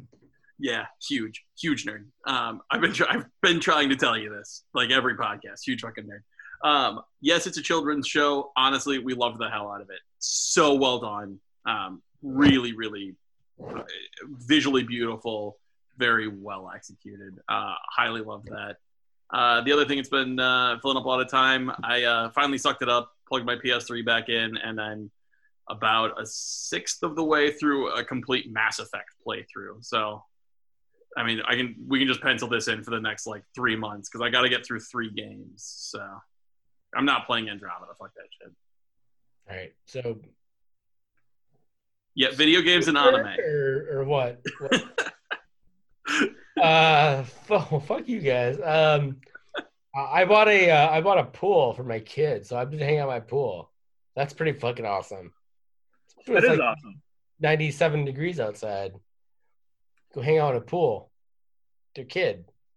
Especially, now that Ragnar can walk on his own, he can now learn how to walk on water. So this is. I'm not comparing my kid to Jesus. Okay. Yahweh, maybe. Not Jesus. All right, let's move on to our final segment, Shit on the Cribs. That guy. Last. Did you guys see? He posted a picture on his Twitter of his underage children driving a boat. I'm just gonna say, good on him. That's not a shit on. Good on him.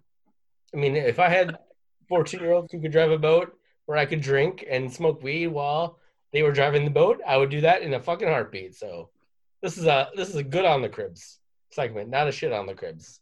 You guys have anything else to add to good on the cribs? I just think it's smart to start them while they're young. The more that you can teach them about driving a boat safely before you become, complete drunk and foolish, do that while you still can. 100%. All right. Please rate and review our podcast wherever you get this podcast, if it's on Stitcher or Apple iTunes. DaysIKnow.com, patreon.com/DaysIKnow, thedaysIKnow.substack.com if you want to get on the newsletter. At TDAKMN on Twitter, that's our Twitter handle. I'm at Texas Eller. Dan's at DWade. MJ's at MJ Matsui. Bill, who is apparently going to be on the podcast eventually at some point, once again, at Bill_McGuire. You can always find us at those places. Please. We are the Apes We Know. This we both know we can't do nothing at all. Oh yeah. We do our thing, son. Long as you do yours, land here become fecund. Yeah. We do our thing, son. Through the act we attract two, hope to reach one. We do our thing. Do it. We do our thing, son. Some will paint a piece, some will spray with a machine gun. It's mad work to be done. We do our thing, son. We can't do nothing at all. Y'all know we can't do nothing at all.